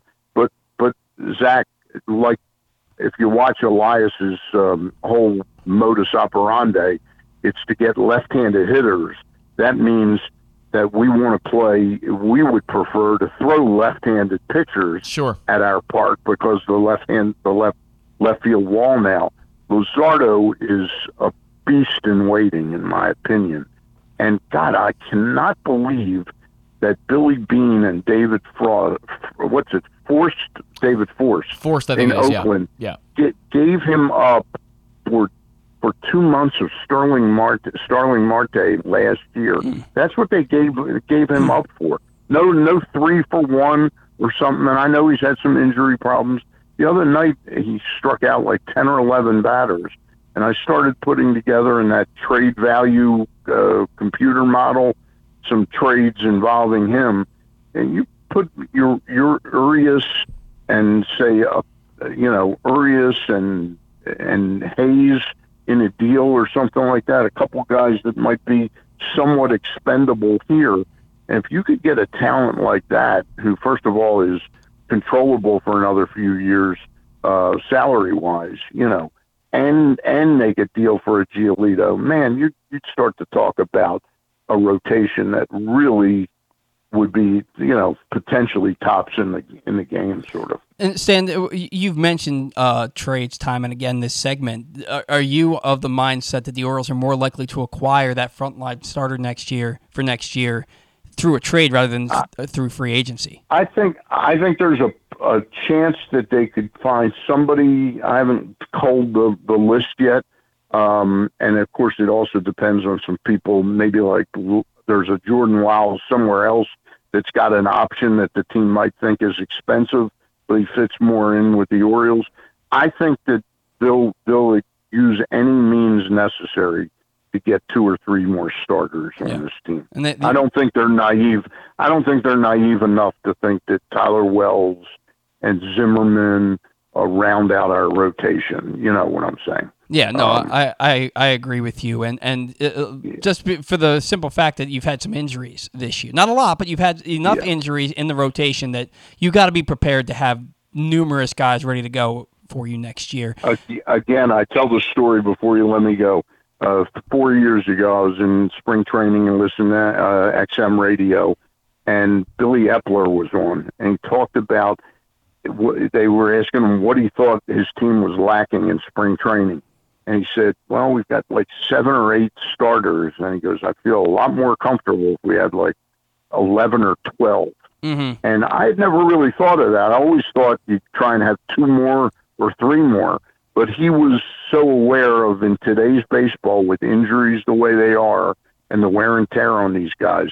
So having Wells and a Zimmerman and Bauman, and then acquiring 2 or 3 guys elsewhere, and the 5 guys we've got in the rotation now, that adds up to what you really need, to go try and compete for a championship. I agree, Stan. It's exciting to even have that conversation right now. And, I was saying to that scout that I was talking to last night with the Mets, I was talking to him about some things, and I said it's just fun right now to really be thinking about how they can improve this roster to really be competitive next year. Yeah, and I think they're going to go all out. I think it's just the beginning. Yep. So, all right, Stan, we left some stuff on the board today, but we'll get to it another time. Have a great weekend. We'll get to it next week. All right, you too, guys. Bye. All right, see you. And that was Stan the Fan Turtles back for his weekly segment. He has 2 great shows for you every week. Every Monday night, Stan and former Orioles pitcher Ross Grimsley visit with a different guest from the world of baseball. And every Thursday night, Stan and Gary Stein chat with a different newsmaker from the world of sports. Stan had a busy week. Stan always has a busy week. He and Ross caught up with longtime Baltimore sports broadcaster Jerry Coleman. I wonder what Jerry's up to. I got to go tune in. Great question. That, because I know he was, unfortunately... Jerry gets a bad rap. I had the pleasure of getting to know Jerry behind the scenes, and I actually really like Jerry Coleman.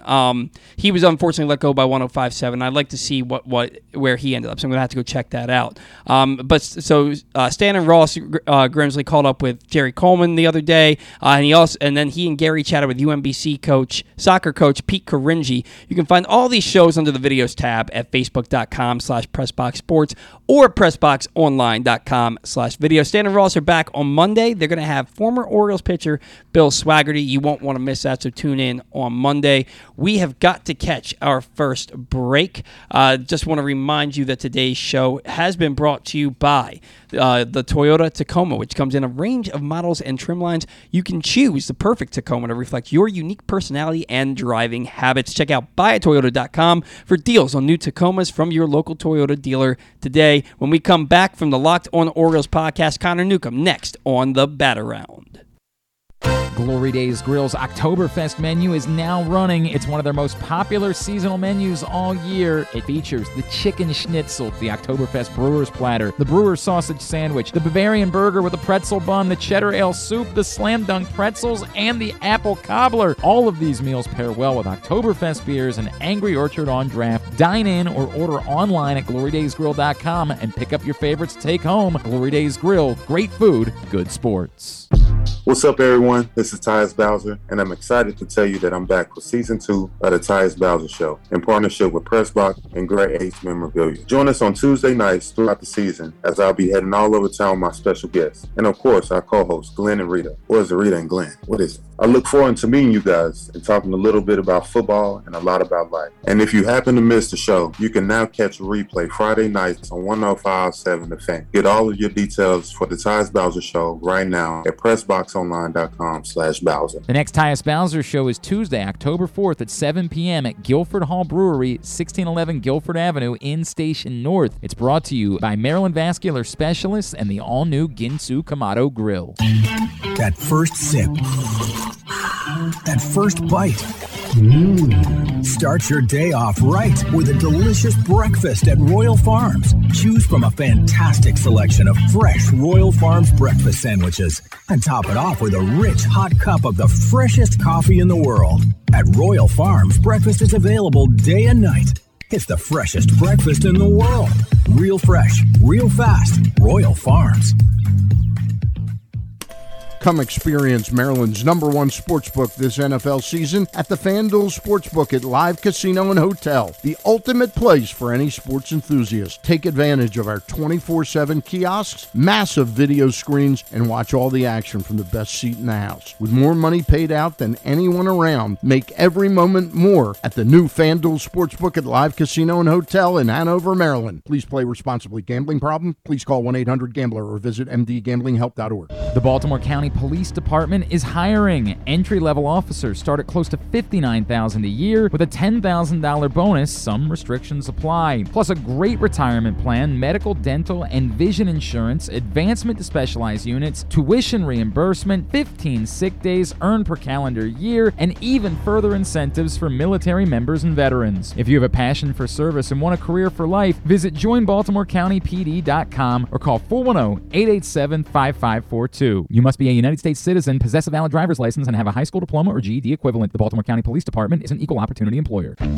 Whether your focus is luxury and comfort, convenience and technologically advanced connectivity, or sporty performance and aggressive styling, we've got the perfect Highlander for you. Check out buyatoyota.com for deals on new Highlanders from your local Toyota dealer today. Experience the best in Kamado Grilling, a complete outdoor cooking appliance. The Ginsu Kamado Grill allows anyone to sear, grill, bake, and smoke all types of food. Designed for efficiency and function, the Ginsu Kamado Grill upholds the enduring legacy of the iconic Ginsu brand. The Ginsu Kamado Grill is perfect to cook all year round, is great for parties, and ideal for tailgating with your friends. Reserve your Ginsu Kamado Grill today at ginsugrills.com and get $100 off on your pre-order when you use the promo code TAILGATE. That's ginsugrills.com. Reserve yours today. Stan the Fan here, welcoming back one of my favorite sponsors, the Costas Inn. And everybody around Baltimore knows the Costas Inn is a great place to go and grab crabs, steaks, salads, soups, whatever's on your mind to eat in person. But did you know that the Costas Inn has upped their game? They are now one of the premier takeout places in Baltimore. Give them a call now to order your food, 410-477-1975. That's the Costas Inn, over 4100 North Point Boulevard.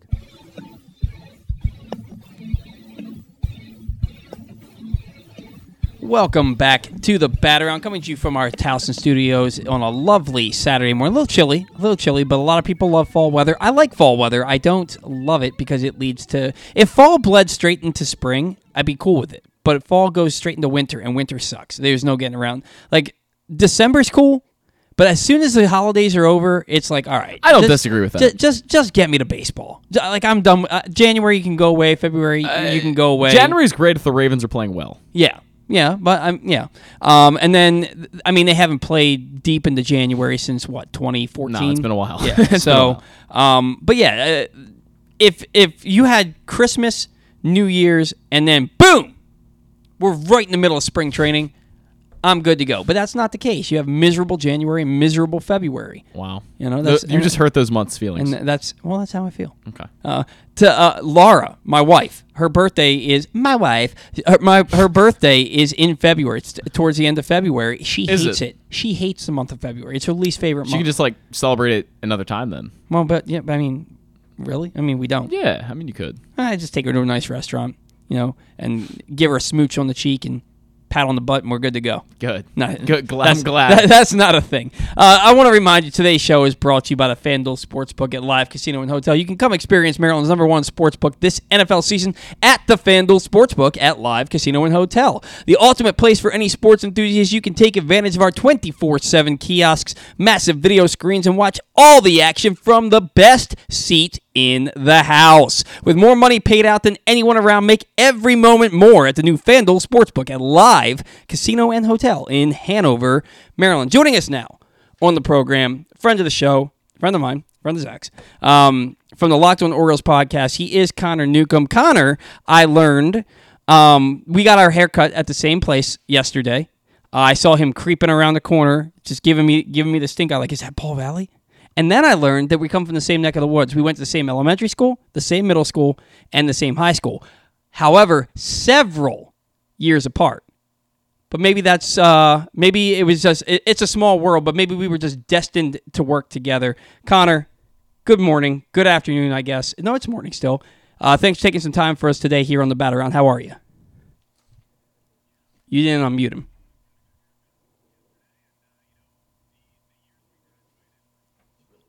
Hey, Connor, I don't mean to interrupt you here. We're having some kind of technical difficulties. I can barely hear you, and I don't think our listeners can hear you at all.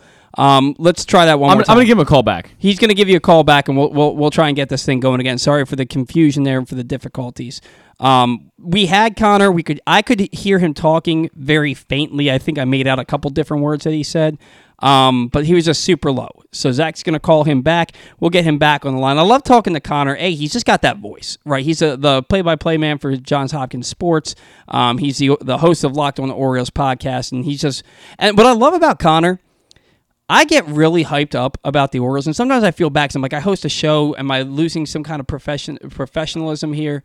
But Connor gets hyped up about the Orioles too, and he has a lot of the same takes that I do when it comes to the team and when it comes to the manager. And that's not to throw him under the bus and say that he spews the same vitriol that I do at times, but he will not. He will not be shortchanged in his opinion on the team, and that's something that I can really respect because ultimately, at the end of the day, we do these shows and we produce this content because we care about the team and we want to see them do well. And with Connor, it's very evident that he wants to see the team do well. Do we have Connor back? Is he on? Connor, we got you? I think so. Yep, we got you now. We got you now. So, Connor, I think you were talking about how we went to the same school and graduated years apart, but I could barely make out what you were saying. So, by all means. Yeah. The point was, it doesn't matter what years, how many years apart it was. Age is just a number. Yeah, no, absolutely. I just think it's cool that we both do a lot of Orioles content and we went to the same school and had no idea. To me, that's very, very cool. So, Connor, I saw you doing a little hit for the Locked On Orioles podcast. It looked like you were walking away from the stadium. You were able to go to one of those games. Which game did you go to the other day? Yeah, so I was there Thursday night seeing Kyle Bradish wheel and deal. Yeah, and he was absolutely fantastic. And it's hard to think which pitcher was better. Was Lyles better? Was Bradish better? Was Kramer better? Because they got 80 out of 81 outs. But for my money, Connor, Kyle Bradish was the guy of those three that was just absolutely dominant in that game on Thursday. Did you come away feeling the same way? Yeah, I mean, for Lyles, obviously, and the Orioles made the Tigers look a lot better than they are, but Detroit's got the worst offense in baseball. Mm-hmm. And Jordan Lyles didn't strike out a lot of guys in that game. He essentially just pounded the strike zone, didn't get any 3-ball counts, and got a bunch of lazy flyouts and ground balls. I mean, for Kyle Bradish to have 10 strikeouts against that Astros order, and again, Jose Altuve wasn't playing in that game, which made it a little bit easier, but I mean, to go 8 2/3, to come that close, and listen, if it's not a 2-0 game, if it's 4 or 5-0, he's probably finishing that out as a shutout as well. I mean, the only reason Hyde goes to the bullpen is you just want to make sure with the tying run at the plate. But that was ridiculous. And I mean, you look at what he did. He followed the same blueprint as when he threw 8 scoreless in Houston back at the end of August. It was sliders more than any other pitch. And the one thing we saw Bradish do that he hasn't done all year is when he first came over to Baltimore, we saw that kind of big 12-6 curveball that he had. People talked about that pitch. He's kind of refined that curveball a little bit, but that was the most he has ever thrown his curveball in one start. And he was pushing 40 sliders, 25 curveballs, and he threw like 25 fastballs after that. And so he just saw, look, my breaking stuff is way better than my fastball. It's going to get me out, and it worked against that Astros offense. Yeah, he's been a revelation since coming off the IL. I said it to Zach, I used the term, it's a tale of two seasons. Before going on the IL in 10 starts, his ERA was above 7. Since coming off the IL in 11 starts, his ERA is 2.67 with a whip of 104. What he's doing in those 11 starts, 4 of them, 7 innings or more, and 2 hits or less, he's been ace-like. Now, we don't want to get too far ahead of ourselves and say that this is an ace moving forward, but it's hard not to get excited about an Orioles rotation next year where you're going to have Grayson Rodriguez in there, you're going to have Kyle Bradish, who's been dealing, you're going to have Dean Kramer, who's got a lower ERA than a lot of pitchers that came into the season as Cy Young favorites. How excited are you for this Orioles rotation, especially when you consider they're probably going to add somebody in free agency or via trade next season? Yeah, I do think it's going to be via trade, I think. But, you look at this rotation, and they're going to have depth next year that they've really never had. I mean, to be honest with you, I don't think it's a foregone conclusion that they're just going to let Jordan Lyles walk. Right. He's been so valuable to this team that at least for the beginning part of the season, before John Means comes back from Tommy John surgery, and make it be known, John Means in no way is going to be ready for opening day next year. Oh, no way. I mean, I've been kind of holding the brakes and saying I wouldn't expect him to be fully back to John Means until after the All-Star break, just because sometimes, TJ surgery takes longer for some guys than it does for others. So at least to have Lyles around for the first half of the season, I think would be huge next year. And, you talk about the 3 guys you mentioned, and Grayson Rodriguez and Kyle Bradish and Dean Kramer, and then you throw in Jordan Lyles, and then, Tyler Wells for most of this season was the Orioles' best starter. You've got 5 guys right there that I think the O's would feel at least solid about going into next year. Now, you never know because, again, Bradish's first good season, Kramer's first good season, Wells' first good season as a starter. You can't rely on those guys. But if you do go trade for a starter, which I think they should, all of a sudden you look around and you go, well, we might have to move Tyler Wells back to the bullpen for a bit here, And then when John Means comes back, well, maybe, you can put Dean Kramer into a different role or whatever it may be. Or maybe one of these guys ends up at AAA. Or, there's good teams like the Dodgers who will just kind of move guys in and out from the rotation to, swingman roles in the bullpen just because they have 7 good starters, but they want to keep them all on the Major League roster. And you could see that next year. And that's without even mentioning a guy like Mike Baumann, who's starting today, or a guy like Spencer Watkins, who I think the Orioles should re-sign to another deal unless someone wants to give him big money. But they're going to finally have depth, and that is not something we have seen in a long time.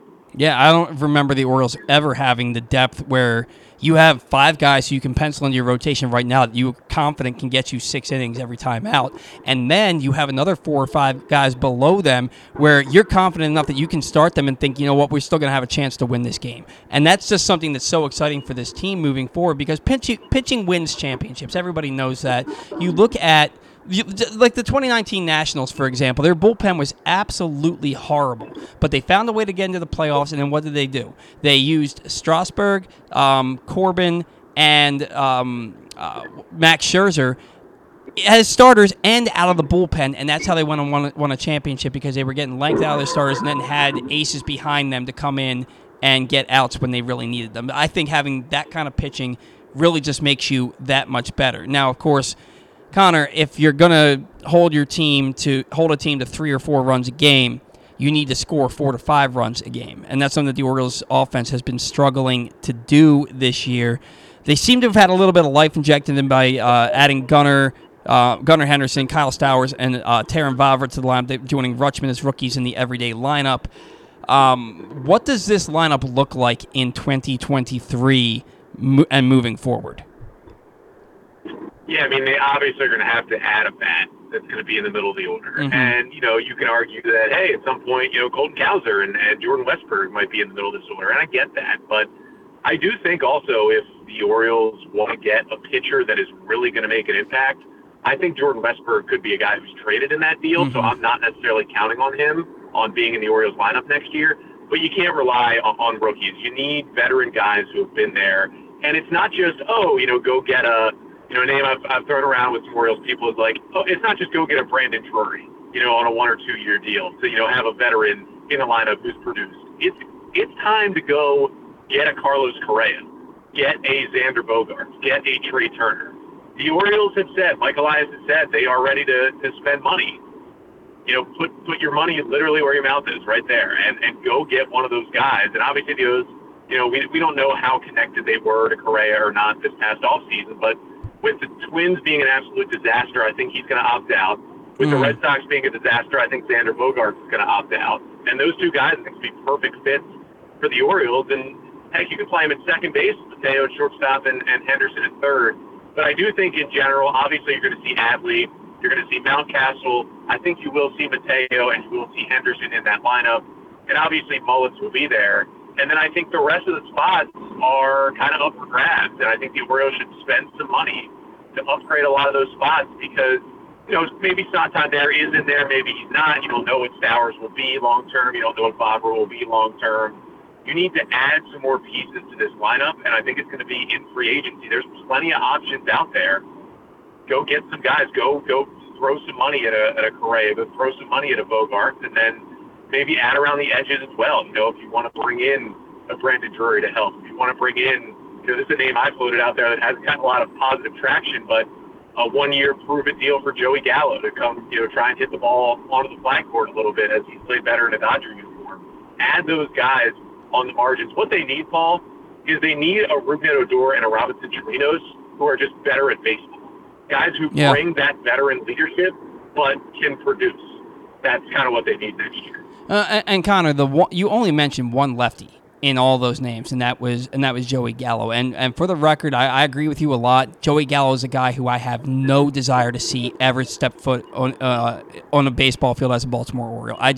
You've had so many guys that are all or nothing dudes. We just had to watch an entire season of Rougned Odor, and I feel like you're seeing a lot of that with Joey Gallo moving forward. Now, one guy you didn't mention, and I guess because he's going to cost you $1 billion a year, is Aaron Judge. Aaron Judge, to me, is the one guy that wall has no impact on in left field. He brings that veteran leadership. He brings that power. He's an intimidating force that you put in the middle of your lineup that elongates the rest of your lineup. He gets on base. He plays good defense. He's going to win a Triple Crown this year and an MVP.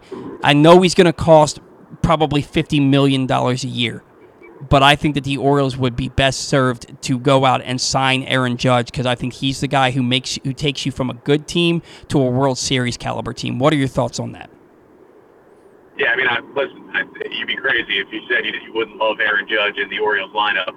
I think the spending will not exactly be the $500 million man this offseason. And I just think Judge, despite, he's got to see, first and foremost, that the Orioles have vastly improved this year. I think the wall, his public comments about it would make him, think a little less about signing here. Now, obviously, if the Orioles wrote him a $500 million check, I think he cares where he's playing. But at the end of the day, I do think he's either going to be back with the Yankees, and I really think if he's not, he's going to be in San Francisco. I think they have a lot of money freed up, and they need a star to get that team back to where they were last year. But go after him. I mean, talk to his people. See at least what the possibility of him, thinking about Baltimore is. before you move on to the next guy. I don't think it's a super great possibility to happen, but hey, just give it a shot. Yeah, no, that for me, he's at the top of my wish list. I know it's a pipe dream, but if somehow they made it happen, I'm putting him in that lineup.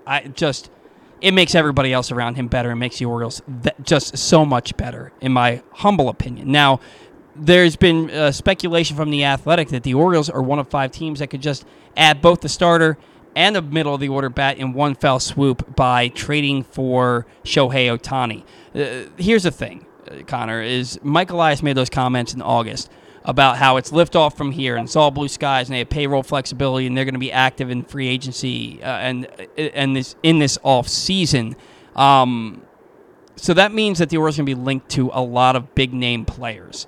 I think Shohei Ohtani is, going to cost too much by way of prospect, and then he's going to cost too much as far as money is concerned. The reason I say Judge is a better option is because he's only going to cost you a lot of money. Ohtani's going to cost you a lot of money and some prospects that maybe you don't want to get rid of.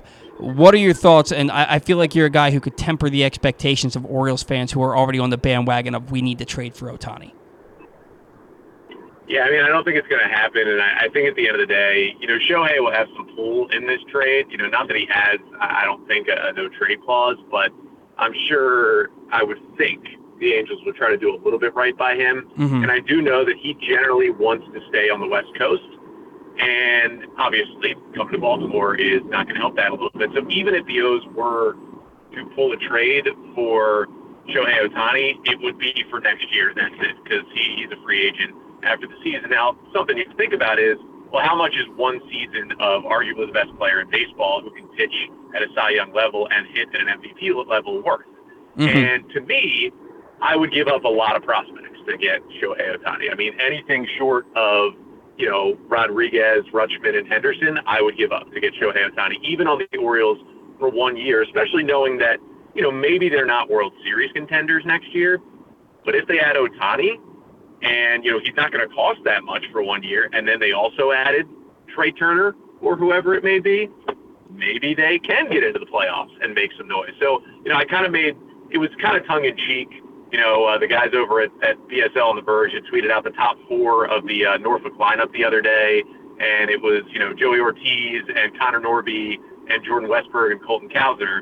And I kind of have jokingly said, 2023 Angels starting lineup on opening day.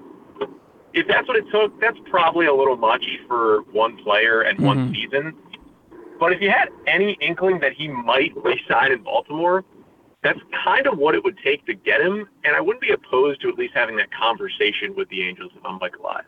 Well, yeah, and that he's at least going to talk to him. You know that he's at least going to get on the phone with them and see what it's going to take. And I think it's going to cost too much, especially when you consider that he's been building so much for the Orioles to have a decade-long plus window of championship baseball. For him to mortgage so much of those guys for 1 year of Ohtani, I just don't see Elias doing that. But I agree. He's going to pick up the phone and talk to them for sure. Now, some of the guys, Connor, that you mentioned in there were Connor Norby and Jordan Westberg. And it gets me wondering, who's playing second base for the Baltimore Orioles in 2023? And I ask this because Gunner's not a second baseman, and he's going to be playing third every day for the Orioles next season. Ramon Arias is arguably the best defensive third baseman in the American League, and he's a plus defender at second base. The bat is wildly inconsistent. Westberg and Norby are tied with Anthony Santander for the franchise lead in home runs with 27. They both play second base. They're both tearing it up at AAA right now. Are one of those guys your second baseman next year? Is it Ramon Arias? Is Arias even on this team next year? What do you think the plan is moving forward for the right side of the infield?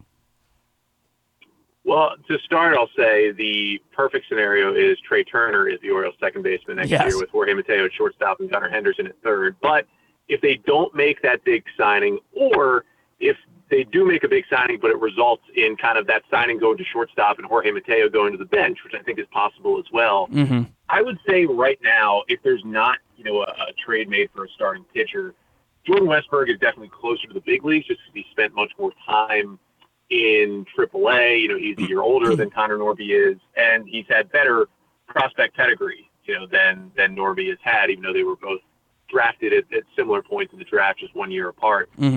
I think Jordan Westburg, if he's not dealt, has a really good shot, unless the O's bring in, a Trey Turner type, to be the opening day second baseman next year. And as much as Ramon Arias has given them value defensively, and as much as his underlying stats sometimes look really promising, because he hits the ball harder than most Orioles players on average. Mm-hmm. The issue is they've worked with him for 3 years, and they just can't get him to lift the ball consistently. He hits the ball on the ground way too much. And, yeah, he can hit some hard singles, but he's not producing like he could if he hit the ball in the air.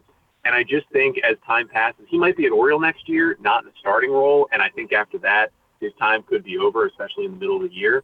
But I do think to get a legitimate starting pitcher, Paul, it's going to take at least one of Norby or Westburg. Yeah, I agree. So if the O's are serious about going to get a starter, I don't think both of them are going to be in spring training with the Orioles next year, because I think one of them, will be on the Marlins or on, whoever as they go and try and get a starter. So that obviously makes that decision a little easier. But I do think if they both were here, I think Westburg gets the first shot. I still think Westburg long-term is going to be a better big league player. I think he has more tools than Connor Norby does at this point. But, man, they are both just looking incredibly exciting this year. And, I mean, Connor Norby, obviously, was a second-round pick, so he had expectations. But to just turn on like he has in the second half has been unreal. I mean, every hour I feel like I see a new highlight of him hitting a home run in AA or AAA. Which is crazy, because the power wasn't there until his final year in college. The hit tools was there. He was a 400 hitter at ECU. I look at Connor Norby, and I'm like, where did this power come from? And when you combine that with the hit tool, I think he's a really promising player. Now, look, you focus more in the minor leagues than I do. You've seen these guys play more than I have. I like Jordan Westburg. I think he's going to be a good player. I think ultimately Norby ends up being the better hitter. Do you agree, or and you just think Westburg has a better all-around game, or do you think that Westburg's just better in each aspect? I still think Jordan Westburg is going to be a better player in each aspect. I think hitting-wise, I think at best they could be equal, with Westburg as a slight edge. I think Westburg gives you a lot more in other parts of the game. Connor Norby is kind of resigned to second base. I mean, he did play left field last night in Norfolk, so he can give you a little bit of that. But Westburg can play every infield position and play it as a plus defender as well. He was a really polished prospect coming out of Mississippi State. I mean, he almost looked big league ready when he got drafted by the Orioles. And, the funny thing about Connor Norby, too, you mentioned the average in college. ECU is one of the smallest ballparks in, at least somewhat major college baseball. And so even when those home run numbers went up, you're thinking, all right, he kind of popped one out. If you hit a ball to right field in that stadium, it's like Yankee Stadium, but shorter. And sometimes you can just hit pop-ups out. So you kind of thought, he probably hit the ball a little bit harder this year, but he's not really a power hitter. But those were real home runs, apparently, because of what he's doing now. I think they're both going to be great players. I think Westburg still could be. Here's how I kind of flip them. I think Norby could be a really good hitter if you kind of second base and DH, and he hits, 5th, 6th, or 7th in your lineup. I think Jordan Westburg could still be like a star, and I'm not sure Connor Norby can be to that level, which is why, if they're going to trade one of them, I'd rather it be Norby. But good problem to have, because I think one of them gets you a really good starting pitcher, and the other one gets you a lot of production on your own team. Yeah, all these are really good problems for the Orioles to have, and having too many good players for positions, good problem. Too many guys for your rotation, a good problem. It's exciting times for sure in Baltimore. The season has been an exciting season, even if they do fall just a bit short of the playoffs. How would you describe the 2022 season if somebody were to ask you to talk about it after the fact? I mean, a pleasant surprise would be the number one thing to go to there. I mean, did anyone out there, even in their wildest dreams, expect more than 70 wins from this team? I mean, people might tell you that, but I don't know if they're being serious. I mean, I put 70 as like the best case scenario at the beginning of the season when we were previewing the year over on the podcast. It was like, if they could get to 70 wins, which would have been an 18-win improvement, I was like, that puts you in a good spot to have a winning record in 2023, and things can go on from there.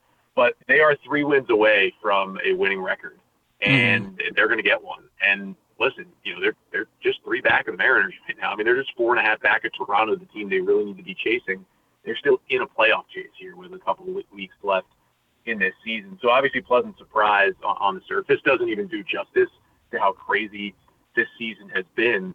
But basically the way I look at this year is, if you're talking to another, pretty diehard Orioles fan, if they, woke up from a coma and missed this entire season, I would tell them think September 2011, but if you bottled it up and put it into entire season. That's what this great. Orioles team has been. Because they're still not quite a legit playoff team. Because 2012, you can't compare it, because that was a legitimate good baseball team, legit playoff team. Mm-hmm. But if you bottled up September of 2011 and you put it into a whole season and you saw all the promise and you said, wow, next year is going to be the year, that's kind of how it's felt all this season.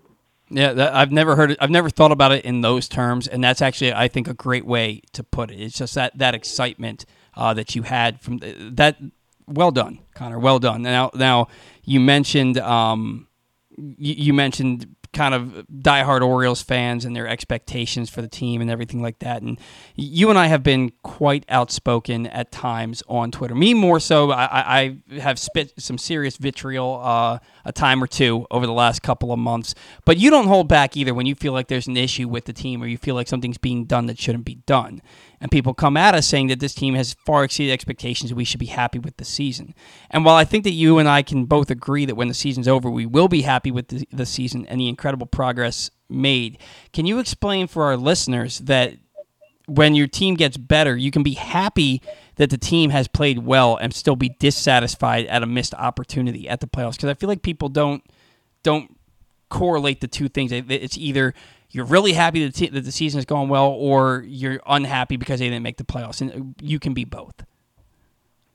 Yeah, I mean, as you win more, expectations go up. Fan expectations especially go up, and that's natural. I mean, this team had nothing to lose. You remember the 10-game winning streak that kind of put the O's in a position where you started thinking, wow, if they kept doing this, maybe they'd be close to the playoffs. Mm-hmm. And at that point, even when that winning streak ended, it wasn't like, this and that, because there were still no expectations by the time that winning streak ended. But then they won 10 in a row, and then they kept having winning months, and they kept winning 2 out of 3, and all of a sudden, they were a half game back of a playoff spot at one point, and there come the expectations. And it's perfectly normal to say this season has been better than anyone could have imagined, and also be incredibly, incredibly disappointed with how they played in the first 2 games against Detroit. Mm-hmm. Because you look at that series, and you go, wow, the O's have a pretty tough schedule. Here's their one last chance to sweep a team, probably. And what did they do? They played their worst game of the season on Monday night against Detroit. Mm-hmm. So, I think it's fine to be disappointed in that because the team has shown that they are close to the playoffs, and they obviously put themselves behind the 8 ball when you go 7-14 in April. It's tough to climb out of that hole sometimes, but you can't be losing to the Tigers 5 out of 6. So Right. I think it's perfectly healthy to see both sides of the coin. And here's the thing, going into next year, this team's going to have expectations for the first time since 2017 going into a season. Mm-hmm. And from the jump, it's going to be like that. So it's almost like, hey, we can warm ourselves up a little bit with the expectations and a little bit of disappointment for this team. And then it's going to be full go next year. I don't know if that's going to make things worse or better on social media. We will see. I kind of almost don't remember at this point what it was like the last time the O's went into a season with expectations. But either way, it's been fun. And that's part of being a fan of a good team. You have expectations, and you're going to get disappointed when the team doesn't play up to their potential. All right, and what are your expectations for 2023? Is it get to the playoffs, or is it go chase a championship? It's get to the playoffs. I think if the Orioles could get into the playoffs, especially now with the extra team in the American League, and it's going to be tough. I mean, Houston isn't going anywhere. The Yankees, even if they lose Judge, aren't going anywhere. The Rays are always going to be there. The Blue Jays are building something special, and the Mariners are building something special. And unfortunately, one team from the AL Central has to make the playoffs, no matter how much we hate it, because those teams stink. But, you look at the AL, and it'll help that the O's will only play 14 games instead of 19 games against each of their division opponents starting next year. That's certainly going to help them. When you don't have to play the Blue Jays and the Yankees and the Rays 19 times, your schedule gets a little bit easier. And so I think you're gunning for the playoffs. And really, I have expectations for the offseason. They need to bring in, whether it's a starting pitcher in a trade or, one of these shortstops via free agency, first before they even step on the field in 2023. I am expecting to see this team bring in an impact player out from outside the organization. And then it's time to, go shoot for 90 wins next year and make the postseason. I don't see this team being built into a World Series contender by next year, but I could see the pieces start to really fall in. When you get a full season of Adley, a full season of Gunnar, the starting rotation comes together, you add a star to the middle of this lineup. The Orioles are kind of going to be the sexy team next year in spring training. similar to what, the Tigers kind of were for some people, but I don't think they're going to crash and burn like Detroit has. They're going to be a better team, and it's going to be funny seeing the O's talked about by, kind of the national media for probably all of spring training, especially if they do make some moves this offseason. And then finally, MVP, Judge or Ohtani? It's Judge. I think so too. Ohtani, I think, is a better baseball player, but if you hit, 62, you break that American League, that Yankees record, and you are on a team that I don't think this should weigh in too much, but the Angels are just so bad, and the Yankees are at the top of their division. And I think Judge has owned baseball this year. Whoever owns baseball that year should usually get the MVP. Ohtani owned baseball last year. Yeah. Judge has owned baseball this year. I give him the MVP. That's a great way to put it. Well, again, well said. Connor, always a pleasure having you on the show. You're welcome anytime. Hopefully we get to talk to you here soon down the line. Yeah, thanks so much for having me. Oh, hey, do me a favor real quick. Go ahead and plug the podcast. I almost forgot to ask you. Yeah, Locked On Orioles comes out wherever you get your pods every day, Monday through Friday. We're on YouTube as well and on Twitter at Locked On Orioles. Make sure to follow along. This team, somehow, some way, is still in this playoff race with 2 weeks left. All right, we look forward to it. Connor, we'll talk to you soon. All right, have a great weekend. You too. All right, see you.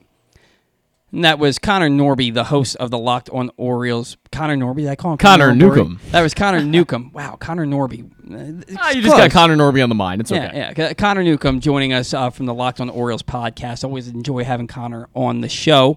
Want to remind you that today's show is brought to you by the Maryland 5-Star. You can see Olympic athletes in action as the nation's best horses and riders compete in one of the world's premier equestrian events at the Mars Maryland 5-Star at Fair Hill, presented by Brown Advisory, October 13th through 16th in Cecil County. We are going to catch a break. Running pretty long today with both of our guests, but that's all right. We will power through. When we come back here on the Batter-On, it's the payoff pitch around the league and Orioles banter next.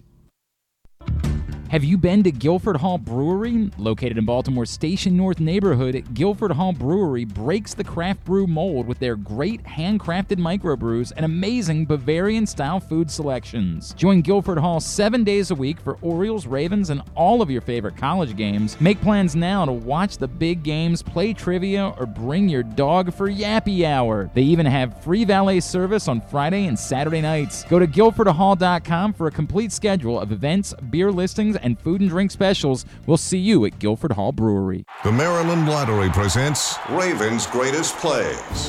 2021, the game on the line. With 3 seconds left, the Ravens connect on an impossibly long 66-yard field goal to beat Detroit, the longest field goal in history. Another great Ravens play belongs to Touchdown Joe from Silver Spring. Joe scratched a Ravens scratch-off and won a top prize of $100,000. You could be next. Play Ravens scratch-offs to win instant cash or enter to win great second-chance prizes. Please play responsibly. See Olympic athletes in action as the nation's best horses and riders compete in one of the world's premier equestrian events at the Mars Maryland 5-Star at Fair Hill, presented by Brown Academy, October 13th through 16th in Cecil County. Don't miss the breathtaking excitement of the dynamic cross-country competition or the elegance of dressage and precision of show jumping. There's also great shopping and activities, including a fresh food fest, corgi race, and a beer, wine, and spirits showcase. So come enjoy a beautiful fall day at the Mars Maryland 5-Star at Fair Hill, presented by Brown Advisory, October 13th through 16th. Learn more and buy tickets at maryland5star.us. Stan the Fan here, welcoming back one of my favorite sponsors, the Costas Inn. And everybody around Baltimore knows the Costas Inn is a great place to go and grab crabs, steaks, salads, soups, whatever's on your mind to eat in person. But did you know that the Costas Inn has upped their game? They are now one of the premier takeout places in Baltimore. Give them a call now to order your food, 410-477-1975. That's the Costas Inn, over 4100 North Point Boulevard. The Baltimore County Police Department is hiring. Entry-level officers start at close to $59,000 a year with a $10,000 bonus. Some restrictions apply. Plus a great retirement plan, medical, dental, and vision insurance, advancement to specialized units, tuition reimbursement, 15 sick days earned per calendar year, and even further incentives for military members and veterans. If you have a passion for service and want a career for life, visit joinbaltimorecountypd.com or call 410-887-3700. 888-858-5542. You must be a United States citizen, possess a valid driver's license, and have a high school diploma or GED equivalent. The Baltimore County Police Department is an equal opportunity employer. Sports betting has come to Maryland, and we're ready to help you win some money. Tune in for Simply the Bets every Tuesday morning at 11:40. FanDuel Sportsbook Assistant GM Leon Twyman and VSiN's Aaron Oster join the guys every week to give you all of the info you need and offer you a few winners. And every other Thursday at 11:40, tune in for Weekend at Bookies as Andrew Stecca and Alloy Sports' Brad Kronthal help make you some money for the weekend. So come win some money with us on Simply the Bets every Tuesday and Weekend at Bookies every other Thursday, brought to you by the FanDuel Sportsbook at Live Casino and Hotel Maryland. Listen at PressBoxOnline.com/radio. Watch at YouTube.com/PressBoxOnline. Make the most out of every day in your Toyota RAV4. Available in hybrid or gas-only models. A RAV4 can get you where you want to go in style. Check out buyatoyota.com for deals on new RAV4s from your local Toyota dealer today.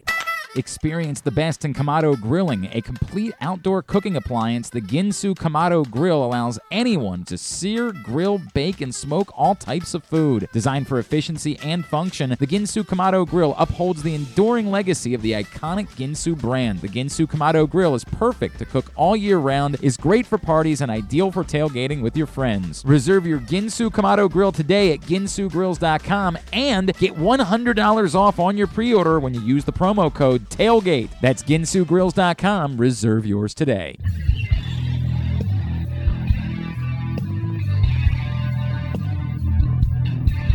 Welcome back to the Bat Around. Today's show brought to you by the latest edition of PressBox, which is available now. On the cover, Bo Smolka profiles Ravens tight end Mark Andrews' path to NFL stardom, still says Parth. From his late decision to play the sport full-time through having to overcome type 1 diabetes and more. Also inside, we introduce you to football players at Maryland, Navy, Towson, and Morgan as the season is now underway. Maryland with a big game against Michigan. They're going to get blown out. Towson with not a big game today. They beat Morgan the other day, though, right? Yeah, they did. Week 1.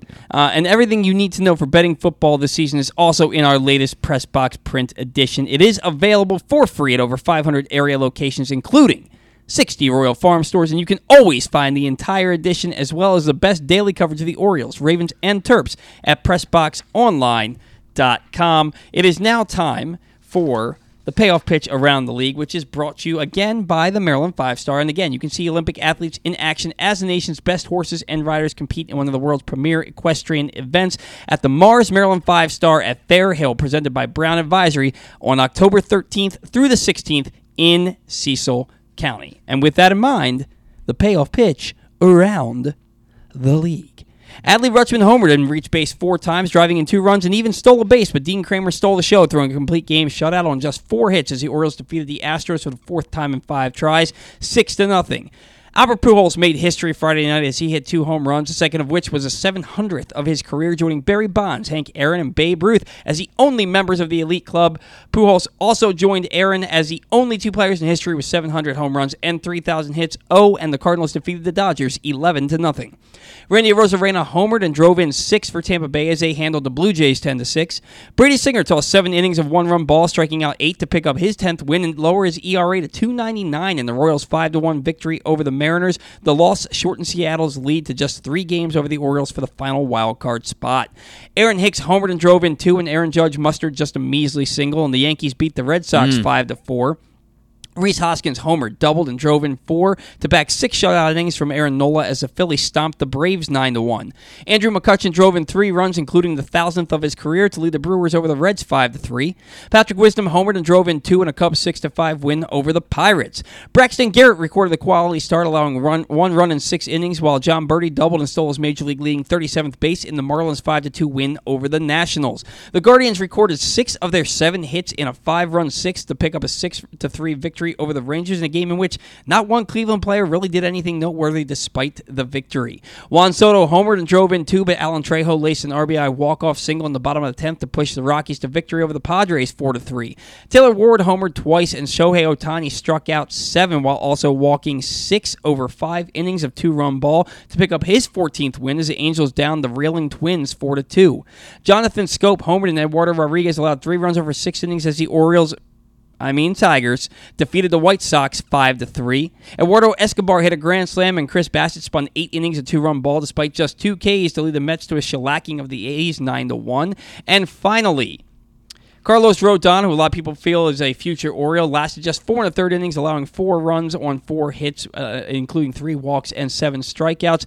But it was J.D. Davis with the RBI go-ahead double in the 9th inning to lead the Giants over the Diamondbacks 6-5.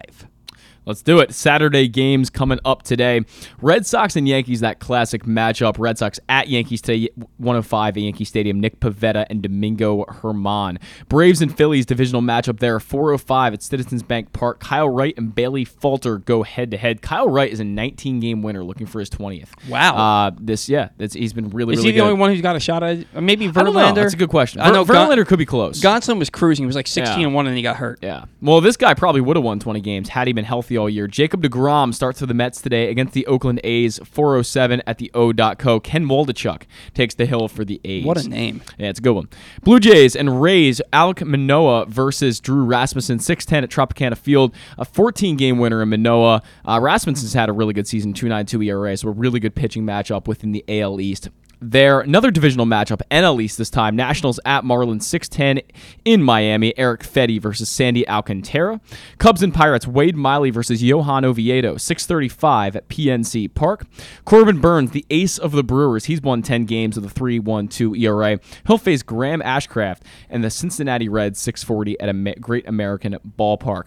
Framber Valdez, he's had an excellent season, 16 wins, 2.57 ERA. He takes the hill for the Astros against Mike Baumann and the Baltimore Orioles, 7:05 here in Baltimore at Oriole Park at Camden Yards. Cal Quantrill will start for the Guardians. He's been really good as well this season. Great pitching matchups today. 7:05 Globe Life Field, Guardians, Rangers. Glenn Otto on the hill for the Rangers. Logan Gilbert versus Chris Bubich, 7:10 at Kauffman Stadium, Mariners and Royals. Angels, Reed Detmers, the rookie, who's having another really good season, threw a no-hitter earlier this year. 7:10 at Target Field. He'll face off against Joe Ryan and the Minnesota Twins. Tigers at White Sox, Drew Hutchison versus Davis Martin, 7:10 at Guaranteed Rate Field. Yu Darvish, the ace of the Padres, against Chad Kuhl and the Rockies, 8:10 Chad Kuhl at and the gang. Coors Field. Giants at D-backs. The former Oriole Alex Cobb takes on Merrill Kelly, who's won 12 games for the D-backs this year, 8:10 at Chase Field. Final game of the night, the former Yankee Jordan Montgomery, him and his Cardinals will take on Clayton Kershaw, the legendary Clayton Kershaw, and the Dodgers, 9:10 at Dodgers Stadium. Really good pitching matchups today, up and down across the board. Guys like Framber Valdez on the hill today, Corbin Burns. It's going to be a fun day. Yeah, it sounds like it. It sounds like it. I was just going over take to rake, and I'm like, anytime I pick somebody who's on fire, they have like their worst. I was going to say, I don't think Gunnar had a great week. Yeah, he had a better. You've won quite a bit. What? You've won quite a bit this year. You've won way more. I'm pretty sure you've won way more after me totally dominating each of the first 2 years.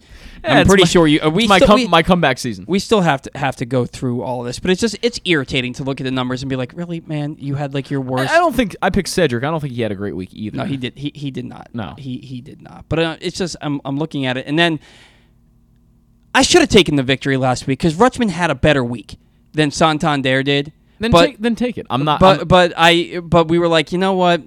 Neither one of them raked, so we'll let it be Saturday. Rutschman went 0 for 3, and Santander had. You 2 will not hits. make me upset. Whatever, man. I'm a grown man. I made the decision with you to let it be for Saturday, so you won last week. We're gonna get to take to rake later in the program. I was just going over it, and it was just quite irritating. Anyway, there's a couple things I want to talk about. First off, I want to talk about the Shohei Ohtani trade rumors. This is assuming he even gets traded. Sure. Right? Just because a publication talks about it doesn't mean that it's going to happen. But the Angels probably the best thing they could possibly do for their franchise is to trade Ohtani, and honestly, they should probably trade Mike Trout. Probably should. Although I don't know, he's Mike Trout, right? So he's always going to get you a big return. Yeah. He's not the same player. The power is still ridiculous. I mean, we're looking at a guy who missed 50 games. He's gonna have a 40-homer season. Yeah. Right. He doesn't steal bases anymore. No. He's probably gonna have to move to a corner outfield spot. He's been hurt a lot recently. He's got that degenerative back issue apparently that he's gonna have to deal with for the rest of his life now. But but you could still get some serious prospects for Mike Trout. Mike Trout is a guy. King's ransom. Mike Trout's still a guy that you can bring to any team and have him DH, play some outfield, and he's going to hit 280 to 300, and he's going to hit 40 homers, and he's going to drive in over 100. He's going to be one of those guys, I think, that ends up in the last 4 years of his career or so as maybe a guy who's totally bat first and defense in a very far second, because I don't think he's the same athlete he once was. No. And the injuries have played a huge part in that. Some serious stuff happens once you hit 30. For sure. I can attest to that. Every year, your body gets a little worse. Right, and he's 31 now, and I think he'll be in the league for quite a bit longer. And I do think the Angels, if they do decide to trade him, will get a massive return for Mike Trout, because he is Mike Trout, and he's hitting 273 this year, and he's been over a 5-WAR player, and he's hit 36 home runs. So I do think they're going to get a lot. He's played, what, 110 games? He has played 109, yeah. So he is a guy who is still going to bring back a massive return, but Ohtani will get considerably more. Ohtani would be, I think, maybe a 50% better return than what Juan Soto got. I mean, he's a guy who is a ace at the front line of your rotation and a guy who's a 3 or 4 hitter in every lineup. He is the most unreal player in baseball right now, and that he far exceeds Aaron Judge, even though in talent level, even though Aaron Judge is probably going to win MVP this season. This guy is the best pitcher, one of the best pitchers in baseball, one of the best hitters in baseball at the same time. To me, that far exceeds anything anybody else in baseball can do. See, I don't know. People say that, and I think it's just such a disservice to Aaron Judge. I really do. And Aaron Judge can't be a number one starter in any rotation, though. Because Aaron Judge wasn't brought up that way. But, okay. Aaron Judge wasn't brought up that way. Mm-hmm. When Ohtani was growing up, you did both, right? Sure. You did both, and he could hit. He could hit, but he can also pitch really well. And in the KBO, that's what we do. You know what I mean? You pitch, you hit, and this is not everybody does that, but I think it happens more there than it did over here. And Aaron Judge has a cannon for an arm.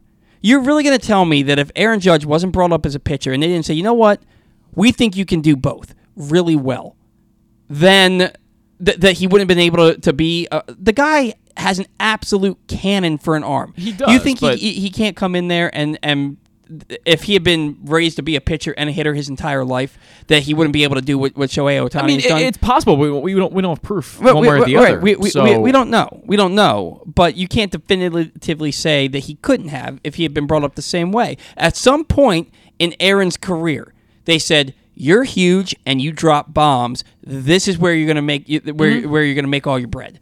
So this is what you're going to do." Right? I look at Nick Markakis.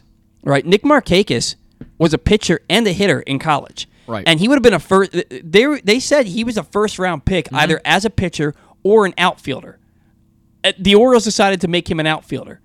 If they had decided they wanted him to be a pitcher, if they had decided that they wanted him to do both, you just didn't do that anymore. So Nick Markakis, and let me pump the brakes here and make sure the people that are listening know that I'm not saying Nick Markakis could have been Shohei Ohtani. I don't think he could have been Shohei Ohtani. But there's nothing that can convince me that Nick Markakis couldn't have been a quality pitcher and a quality big league hitter at the same time. He probably could have been, and a lot of guys aren't given that chance. You're correct. A lot of guys do not get the chance that Shohei Ohtani did. But the thing about Shohei Ohtani and what I think is so remarkable about him is that this is not just any pitcher. This is a guy who's won 14 games on the Los Angeles Angels this year and has a 2.47 ERA as a pitcher. He's very good. And has hit 34 home runs while batting 271 with an on-base percentage of 358. To me, I don't think there's any other guy, even if Aaron Judge was brought up as a pitcher, is he going to win 14 games and on a team like the Angels and give him a 2.47 ERA? I mean, that's remarkable numbers. It's remarkable. Let me ask you this. If they tell Shohei Ohtani, we want you to be strictly a hitter, is he ever going to sniff an MVP?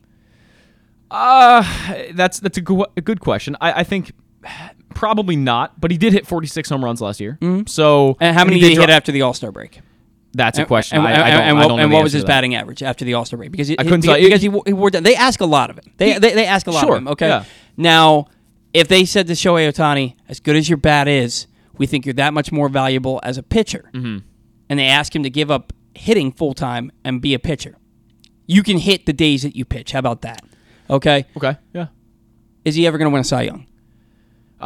With a 2.47 ERA, maybe it's possible. No. If you have a bad, I mean, look at the year Rick Porcello won Cy Young. Rick Porcello did not. I mean, he was great. Don't get me wrong. That was with a juiced baseball. Okay, but and that was the only who's to say that can't happen again? Only good year Rick Porcello had.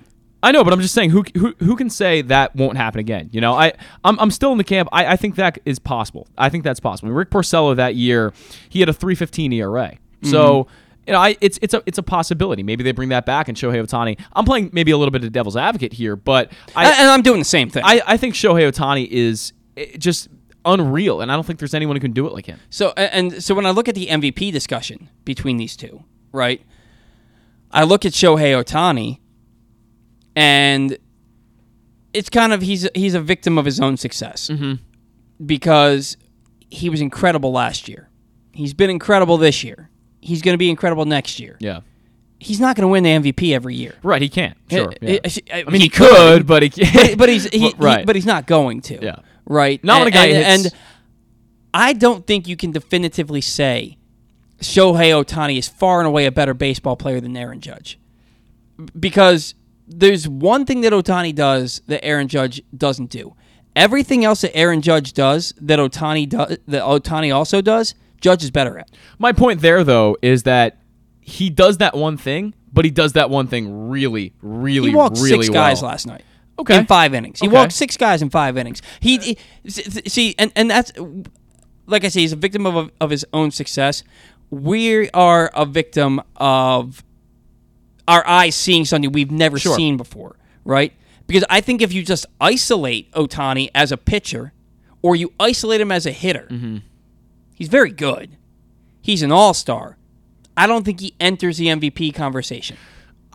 Probably right. Yeah, you're probably right. I think that Aaron Judge is always in the MVP conversation. So, and my argument here isn't that one's more deserving than the other. Although I think if you set an American League home run record and you win a Triple Crown and your team wins their division, that you should be the runaway MVP. And I love how Connor Newcomb put it when he said, Shohei Ohtani was the talk of baseball. Like he owned baseball last year, and he won the MVP. Judge has owned baseball this year. He should win the MVP. I love that he put it that way. Yeah.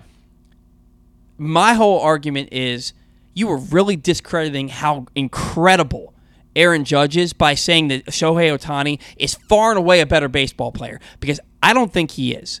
Because, look, man, I can hit and I can pitch. I'm never the best player on my team. There are plenty of guys on my team that can hit but can't pitch. And I don't think I'm a better baseball player than they are. What it comes down to is I think that they are both incredible talents. Two of the best players we have ever seen in the game of baseball.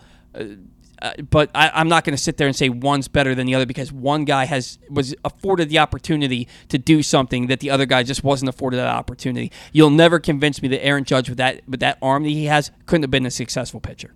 You just can't convince me of that. We spent way too much time on that. The Orioles, do you think that they? So Connor said that he would trade a package of Kalser, Norby, Westberg, and who was the other guy? Joey Ortiz, I think you said. And Joey Ortiz. Yeah. That's a package I wouldn't hate giving up, although I still think that Kalser's bat is going to be really special. Maybe not a big home run guy, but I think his bat's going to be special at the big league level. If you're not giving up Grayson Rodriguez or Gunnar Henderson, I'm cool with it.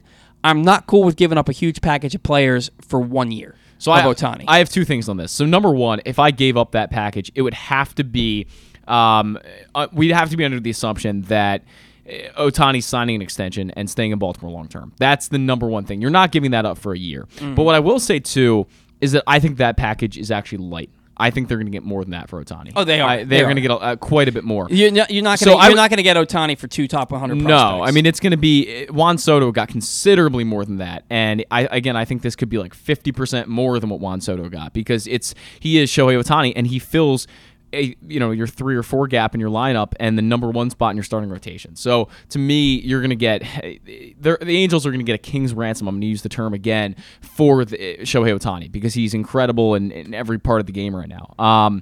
I don't think the Orioles are going to have a huge shot at him, but I think they're going to try. I mean, they should try. Mike Elias is going to talk to every team about everything and to see what he can do and what he can get.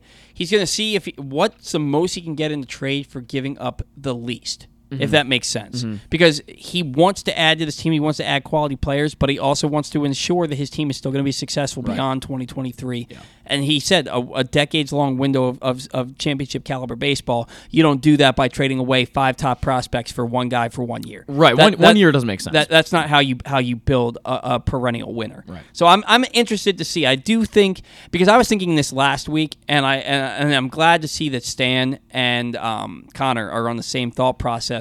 I do think that the Orioles spend their money on a bat this year, and I think that the pitching comes from a trade. I agree. I really do. I think that's most likely, especially because of what you already have in your rotation. Yeah. It doesn't make a ton of sense to go spend $40 million a year or $30 million a year on a starting pitcher when you can trade for one and have him under team control. Right, and I think as soon as that trade deadline hits too, they could be looking to make another move. Maybe it's they trade for a bat at the trade deadline or something when once next August comes around, but.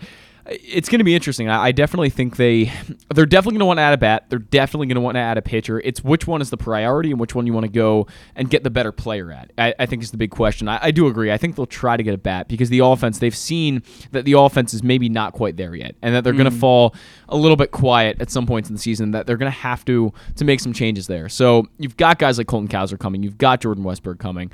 But a established veteran bat who can, sit in the middle of your order and produce 30, 40 home runs a year is going to be a big thing for them. It would be a huge thing. Yeah, and the other thing that I look at with that, and Connor mentioned a couple of names, you know what I mean? He mentioned Carlos Correa. And Bogarts, Trey Turner.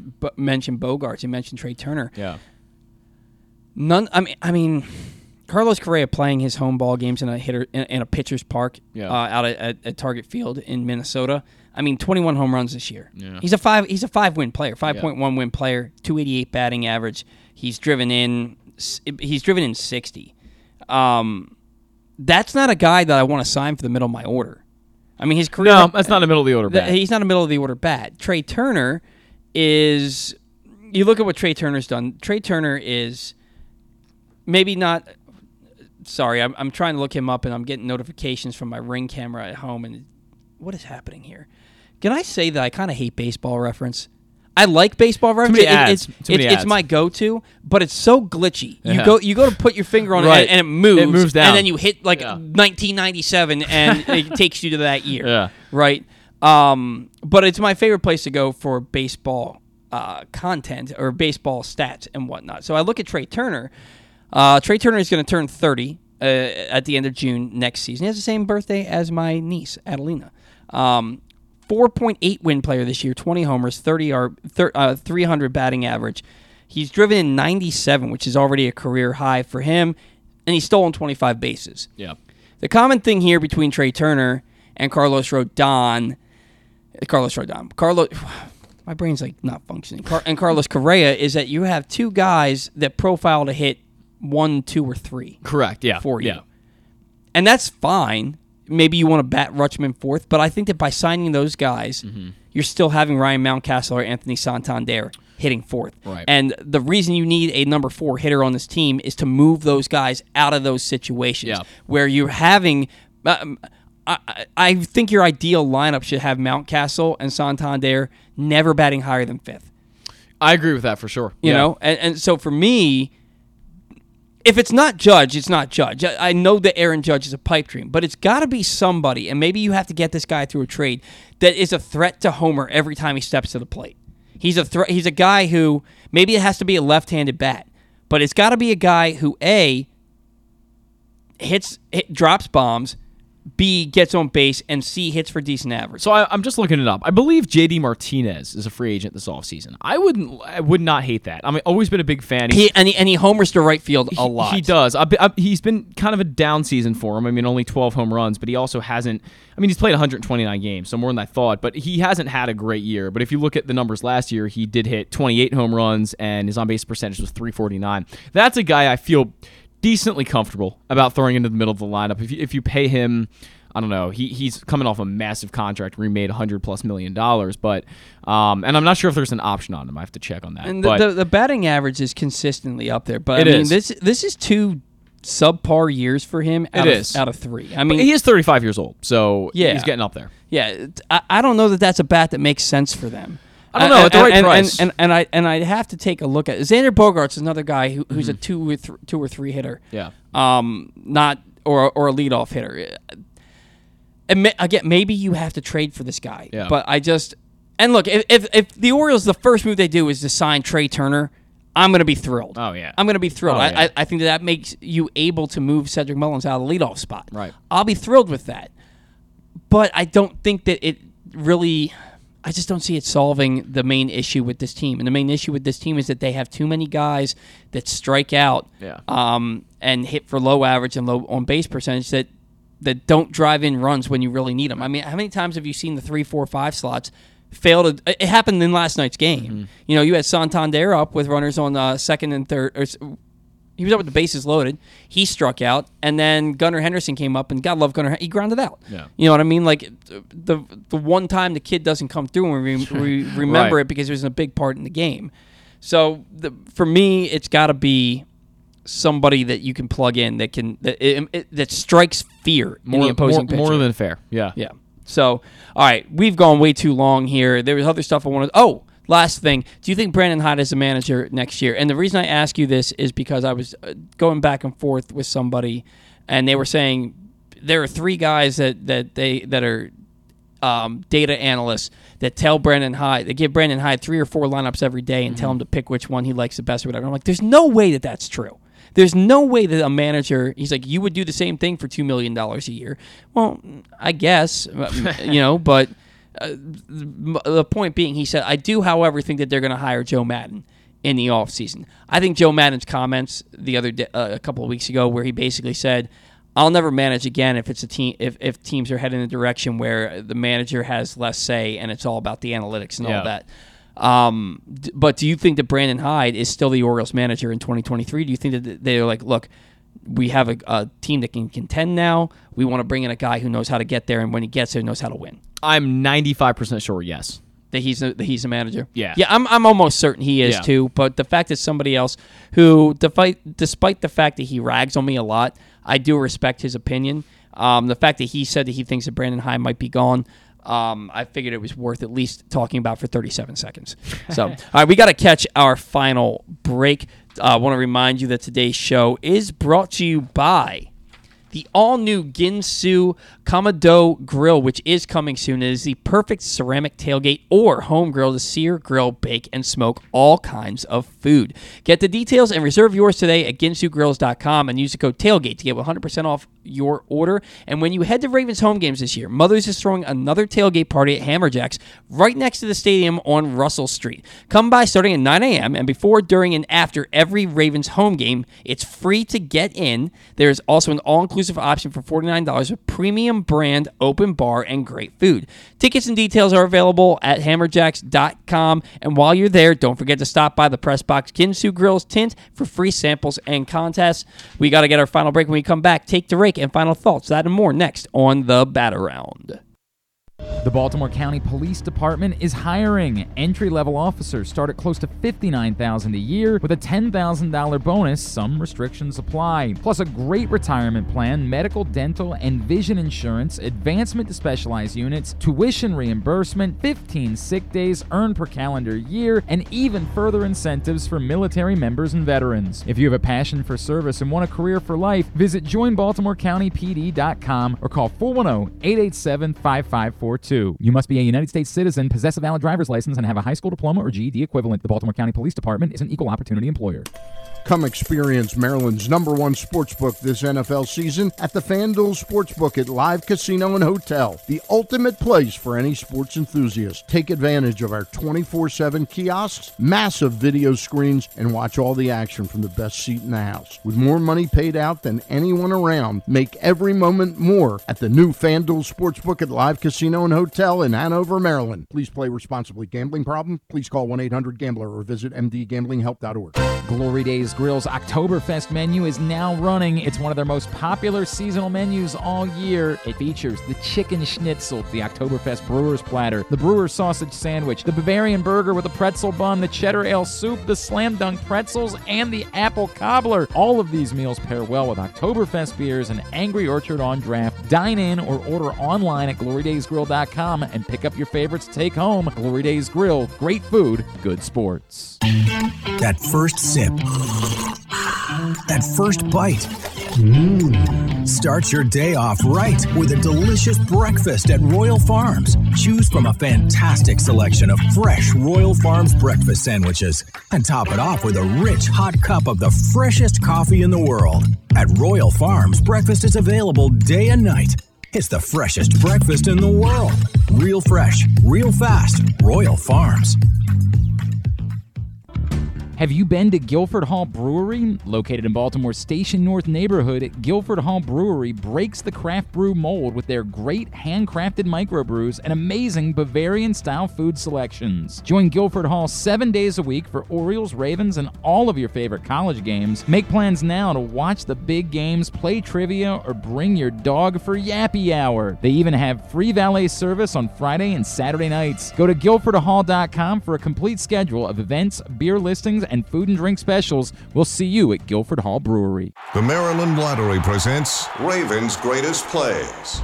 It was called the Mile High Miracle, a 70-yard touchdown pass against Denver with 30 seconds left to send the game into overtime.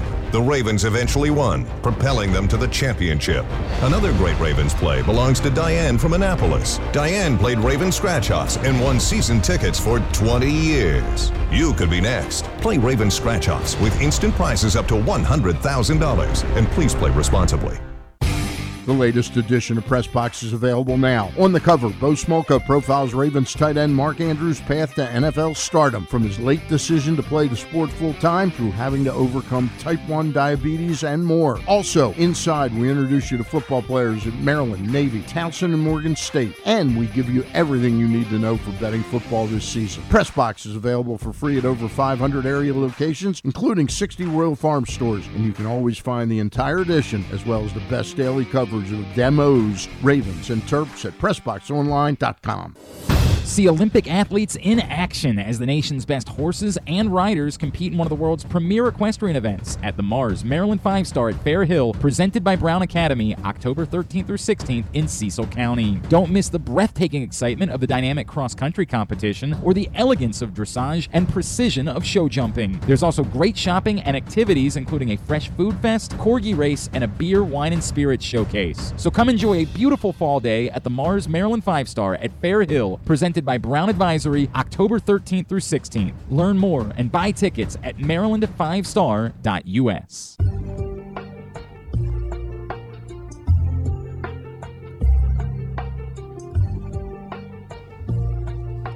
Welcome back to the Bat Around. Excellent show today. Stan was great. I keep wanting to call him Connor Norby. Connor Newcomb was great as always. Lot of really quality baseball talk. And that's my favorite thing, is getting to just talk baseball. Yes. You know, not like, you know, what should Brandon Hyde have done, or this, that, and the other. Why is Ruth Odor so long? Just actually talking baseball and opinions on things. And so today's been a really fun show for me. And now the best part of the show, everybody's favorite, Take to Rake, which is brought to you by the Guilford Hall Brewery. Zach, have you been to Guilford Hall Brewery? I have not been to the Guilford Hall Brewery. What the hell are you waiting for? It's located in Baltimore Station North neighborhood. It breaks the craft brew mold with great handcrafted microbrews and amazing Bavarian-style food selections. Join Guilford Hall 7 days a week for Orioles, Ravens, and all of your favorite college games. Make plans now to watch the big games, play trivia, or bring your dog for Yappy Hour. They even have free valet service on Friday and Saturday nights. You can go to guilfordhall.com for a complete schedule of events, beer listings, and food and drink specials. That's Guilford Hall Brewery, 1611 Guilford Avenue in Station North. Brewery, to me, is like saying rural. There was an old SNL skit with David Spade back in the day where they're like, he calls like this telethon or whatever, and he's like, My friend and I are having a bet. Is it rural or rural? Rural. So brewery. Wow. Yeah. Anyway, This is welcome to the batter round. Welcome to the batter round, guys. Welcome to the brewery. Anyway, take the rake. Zach, you took your favorite from last year, Cedric Mullins. He went 5 for 26, a double, 2 walks, 2 RBIs, 192 batting average, 250 on base, 231 slugging, a 481 OPS. I took Gunnar Henderson, who wasn't much better. 6 for 27, a double, a home run, 5 RBIs, 2 walks, 222, 276, 370, 646 slash line. I won this week. Gunnar had some big hits. Neither one of them raked, but Gunnar Henderson was a victim of the last 2 nights, where the first part of his week was really good. Cedric, I think 3 of his hits came in the last 2 days. So, to me, and Gunnar was more productive. A 481 OPS is never going to win you anything. Okay. So I feel like Gunnar won this week.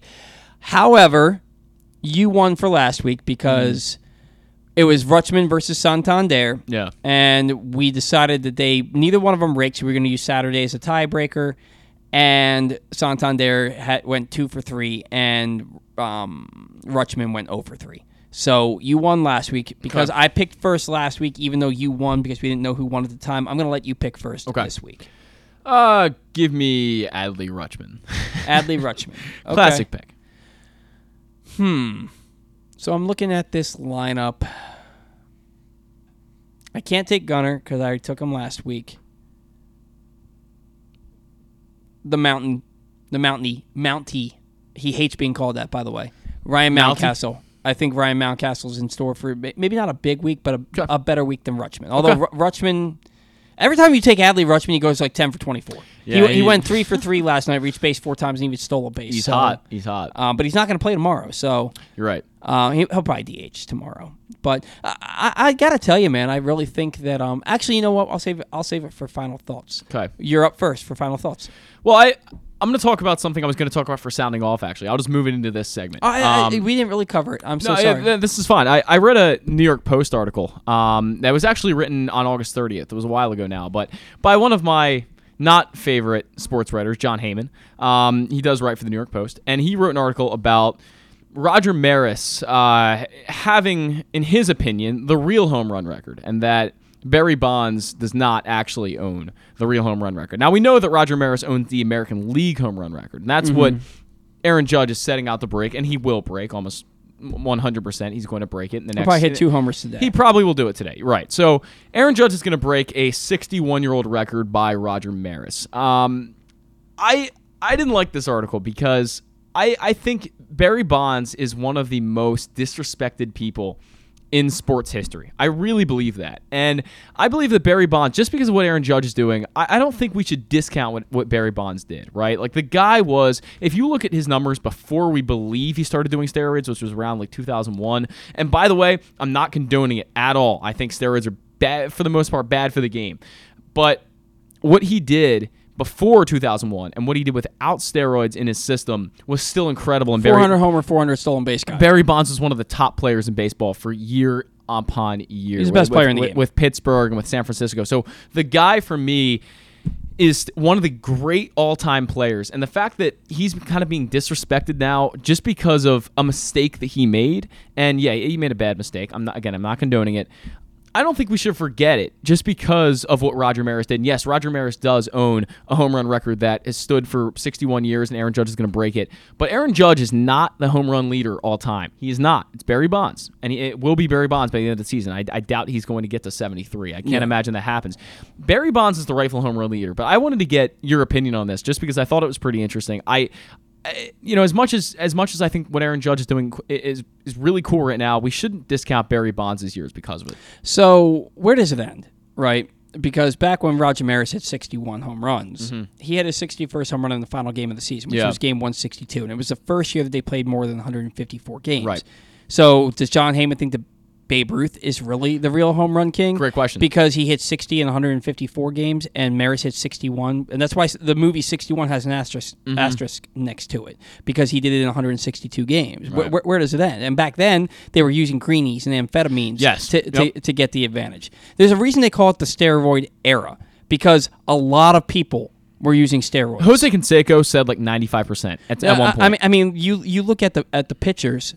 Andy Pettitte was using steroids. Roger Clemens was using steroids. A lot of these guys, John Rocker, like these guys were clearly using steroids, which is why, honestly, I think it's the reason Mike Mussina is a Hall of Famer. Because Mike Mussina pitched exclusively in the American League East for 17 years, and he had 17 straight 11-plus win seasons, and his ERA was like 3.5. To do that in the steroid era, that's why Mike Mussina is in the Hall of Fame. Right? So the point being, Barry Bonds was using steroids, but so was everybody else. Right. So was almost every other hitter. Certainly every other power hitter. Yeah. I mean, Ken Kemeny's dead because of it, right? A lot of the pitchers were using steroids.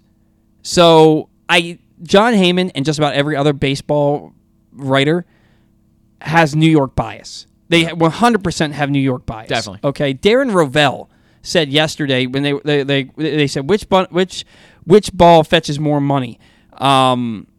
Aaron Judge's 62nd home run or Albert Pujols' 700th. And Darren Rovell said Judge, and it's not close because of the New York prestige or whatever. And it's like, no, man, even New Yorkers can understand. I mean, look, if Judge retires today, he is not a first ballot Hall of Famer. I'm not even sure he gets in at this point. Yeah, probably not. Probably not. I mean, Maris isn't in the Hall of Fame. Right. You know? Right. For me, Barry Bonds was the best player in baseball, and steroids were putting the eyes on players that were considerably worse than him. Right. So he started evening the playing field. And when you saw Barry Bonds take steroids, he became the greatest offensive player in the history of the game. Yeah. I mean, he one time reached base more times than he had at bats in a season. It's unreal. He became the greatest offensive freak the world has ever seen by taking steroids. Nobody else could do what he did before he took steroids, and then he took steroids and he blew them out of the freaking water. Yeah. Right? Barry Bonds is a home run champion. He's the home run king. I'd be more willing to listen to the debate about the overall home run king between him and Hank Aaron, because Hank Aaron was just that dude. Hank Aaron was so damn good and didn't use steroids. Okay, the steroids became prevalent after Hank Aaron in the world. They became prevalent in the world, not just in baseball. Right, because after Hank Aaron stopped playing baseball. Hank Aaron and Barry Bonds were not on a level playing field in that same because one of them was doing steroids, the other one wasn't. But Barry Bonds in that season where he hit 73 home runs or 72, I can't remember which one it was. 73. 73, right. That season he was not. He was on the level playing field with everyone else because, like Jose Canseco said, over 90% of guys were doing them. Mm-hmm. So it's not right. There's a reason there was a Mitchell report, right? And there's a reason that and the stuff that it's to sit there and it's your ass is showing based on your New York bias when you say that this home run. Although Chris Davis came out and said that he thinks that the real home run record is 61. He said that several years ago when he was making a change. He just wanted to beat it. Right. That's why he said that. It didn't come close. But so, no, when Aaron Judge hits it, yes, he is the all-time American League home run champion for a season.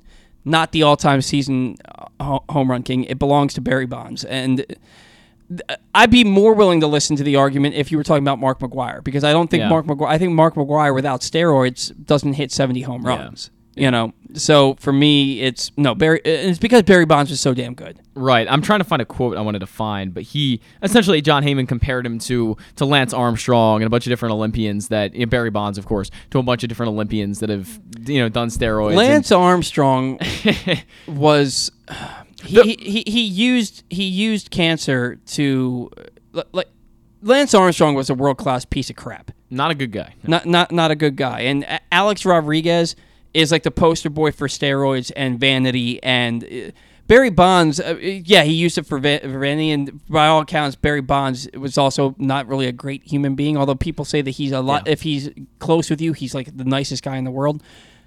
But Barry Bonds was just supremely more talented than everybody else. If you want to read a really good book about steroids, by the way, and kind of being on that level playing field like we're talking about, The Secret Race by Tyler Hamilton. I had to read it actually for a class last year, and it's all about, he was a friend of Lance Armstrong's, a bike racer, and it's a really, really good book, and he talks all about it. Did steroids, like basically every other bike racer in that era. Really, really interesting. So if you want to get more insight at kind of the discussion we're having, read that book. Absolutely. Now, for my final thought, Brandon Hyde came out before Wednesday's game and said that, Ruth Nettledor has been great for this team, but it's time to get Taron Vavra playing time and Kyle Stowers playing time and, see what these guys can do down the stretch. And they are 3-0. since Vavra and Stowers were injected into the Orioles' everyday lineup. Yep. And so, look, Kyle Stowers is always going to strike out a lot. Mm-hmm. Adam Jones struck out a lot. Vladimir Guerrero struck out a lot.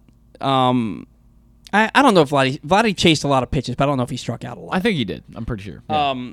The point is, Kyle Stowers is going to strike out a lot, but I do believe that he's going to be a 260 hitter that's going to hit 25 to 30 home runs for you playing decent outfield corner defense, right?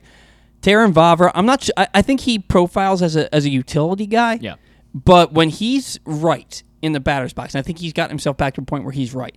Mm-hmm. He's going to get a base hit every now and then. He's going to get a base hit, or he's going to walk. He's going to put up a really professional at bat. If he doesn't get on base, he's going to have professional at bats 90% of the time. Sure.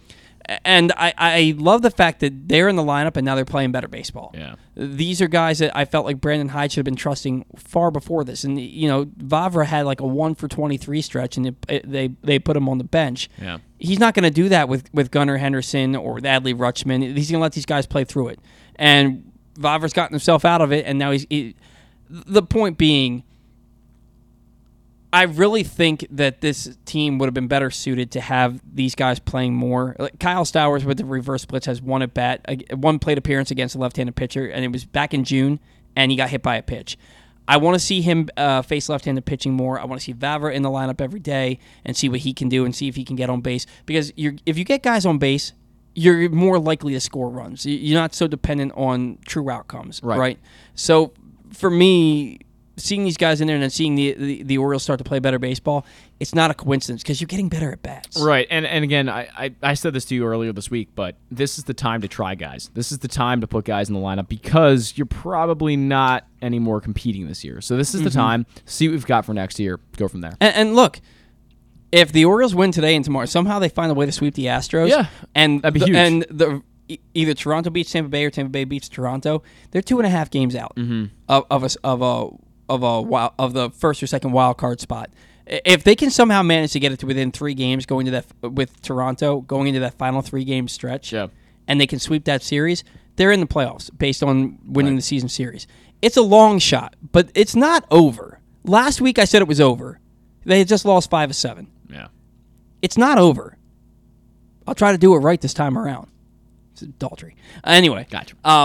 It's not over. They got to continue to play good baseball. The pitching has to. I'm interested to see how Mike Baumann can handle that lineup. I was looking at that Astros lineup, and it's not really all that intimidating. No, to me, it's not as intimidating as Toronto's or even Boston's lineup. But they're good because they have enough good hitters and they have pitching and they have that pedigree of knowing how to win. Yeah. Right. So I'm excited to see how the rest of the season plays out, and they certainly have piqued my interest rather than me being like, all right, let's just see how many wins we can get the rest of the way. Because there was a point where I was like, I don't see 5 wins left when they were at 76 and 71. And so now they've won 3 straight. So that's going to do it for us on the show. Today's show has been brought to you by Press Box's Glenn Clark Radio, which is the definitive place to find the best daily discussion of Baltimore sports. You can watch the show every weekday from 10 to noon at youtube.com/PressBoxOnline or Facebook.com/PressBoxSports.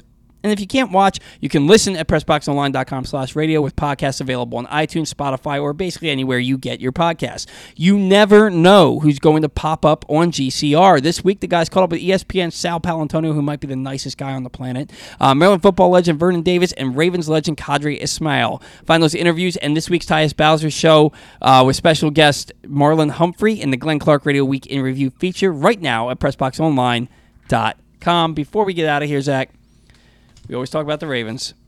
I've gone out of my way to not talk about the Ravens. Look, Lamar Jackson's he's a dude. He's any weakness he had coming into this year, he's made a strength. Yeah, he's right. He's taking snaps directly under center. He threw for over 300 yards and 3 touchdowns. He ran for over 100 yards and a touchdown last week. He's got 6 touchdown passes to the 1 interception. He looks like an MVP. He feels better this year than he did at any point in 2019. Yeah. He looks like an MVP. That defense, blown coverages, miscommunication in the secondary. They were up 35-14 entering the fourth quarter, and they lost the football game. Yeah. What are your concerns heading into New England for the game tomorrow? Got to have Marlon Humphrey on the field. When Marlon Humphrey went off the field, it destroyed the defense. Yep. And that's one of the biggest things. And Marcus Peters probably not going to be the same for a little while. He's building back. I don't know if he'll ever be the same again. I mean, that's a really tough injury to come back from. Especially, he's not old, but he's 28. Right. I mean, the defensive backfield is my concern. That's my concern. And that makes the Patriots game all that much easier because the Patriots' number one wide receiver is Jacoby Myers. Trending right? Not playing, and even Nelson Aguilar is I believe they're number 2, and he's also not. I could be wrong in saying that, but I believe he's also not having that great of a season so far, and he's also what is he 30 at this point? He's probably older than that. He's on the older side, so. Mac Jones, I'm not a huge believer either through the air. They do a lot of their attack with Damian Harris on the ground. So I don't think the defensive backfield's a huge concern for tomorrow, but got to get healthy by Buffalo week 4 because Buffalo will pick them apart. Stephon Diggs, I mean, these guys will destroy them if they can't be competent in the defensive backfield. Got to have Marlon Humphrey on the field. Hopefully Marcus Peters gets back quicker. Jalen Armour-Davis, definitely going to learn some things from his first game. Pepe Williams, same thing. Got to learn some things from his first rookie game. They've got a lot of work to do, especially in the defensive backfield. Love the pass rush they're getting. Justin Houston looks better than he did last year. Calais Campbell's applied some nice pressure. Got to get Adafe way more involved. I know he's been double-teamed a lot, but he's got to play better. He's got to find a way to be a disruptor. Yeah. And honestly, last week their pass rush, after Justin Houston got back-to-back pressures. Yeah. And then after that, that was in like the third quarter. After that, they had nothing. And I know Patrick Queen's been really good rushing the passer this year from the middle linebacker spot, but his coverage has been bad. He's got to get better there. A lot of work to do. Yeah, a lot of work to do. They have a lot of work to do. They did bring in Jason Pierre-Paul, but he's not play. Yeah. He's not going to play. He won't even be here till early next week to take his physical and sign his contract. So hopefully he'll be available for the Buffalo game. But they got it and I don't have a lot of expectations for Pierre-Paul. No. When players sign this late. There's a reason. There's a reason for it, and they usually aren't that productive. But at the very least, I hope that he can take some attention away from Owe or Houston and get them freed up to maybe get after the quarterback that much more. I predicted 24-23 Ravens last week. Clearly, that was wrong. You predicted, what was it, 27-17 and 24-17? No, it was 23-20, I think. Okay, it was. We both predicted very close games. Yeah. Ravens ended up losing the game 42-38. Don't want to talk about it. It was a bad loss. It was a bad loss, but it's early. I remember last in 2019, the Ravens started 2-0, then they lost to Kansas City. Yeah. And then they played at home against Cleveland and got their doors blown off. Yeah. Like 40-25. Yeah. And they didn't lose again after that. These losses tend to happen early in the year. Yeah. You're working out the kinks. I think Mike McDonald's probably is a good defensive coordinator. And Lamar Jackson, when Lamar Jackson's lining up under center for you, you're going to win more than you're going to lose. You have a chance to win every time. Yeah. Sure. So I'm going to let you pick first this week. Give me 34-13 Ravens. Yeah, I don't believe in the Pats at all. They got blown out by the Dolphins week 1. It's I'm looking at this, and it's Bill Belichick, and it's their home opener. So I think it's going to be closer than that, but I think the Ravens are the better football team. Yeah. And so I look at it and I say Ravens 31, Patriots 24. Okay. Ravens 31, Patriots 24 because Okay. I don't think that the defense has gotten themselves to a point yet where you can definitively say they're going to hold anybody off the scoreboard. That's fair. You know. They did with the Jets, to be fair, but the thing here, and you were at my house last week. By the way, the Ravens are 0-2 when Zach Goodman comes over to my house. That is true. To watch football games. It's my fault, guys. But we won't hold it against him. You were there when my buddy Adam was talking to me about it, and he said the Ravens take their foot off the gas. They do. The Ravens get up big, and they take their foot off the gas. And I used to hate the 2007 Patriots, and basically all those Patriots teams. Because one of the reasons I hated them, one of many reasons, was that they would be up 35-3, and they're still throwing 50-yard bombs in the fourth quarter, and they end up winning those games 56-3. Right, and it's like, why do you need to do that? I want the Ravens to do that. Yeah, leave no doubt, because now we know a 3-touchdown lead in the fourth quarter is not safe. Not enough. You got outscored 28-3 in the fourth quarter on Sunday. Don't take your foot off the gas. Right. Keep going for the scores until there's literally no chance that team can come back. If it's 42-3 in the fourth quarter, okay, you can take your foot off the gas. But if it's a 2-score, 3-score game, go score and make it a 4-score game. I could not agree more. You got to keep scoring, and you got to keep that, because if your defense is going to make stops, then the offense needs to take over and make the stops for you. Yeah. Is basically what I'm saying. Really long show today. Sorry to keep everybody so long. Sorry to keep you so long, Zach. We will see you next week with another great guest and another great show on the Bat Around. Until then, see ya.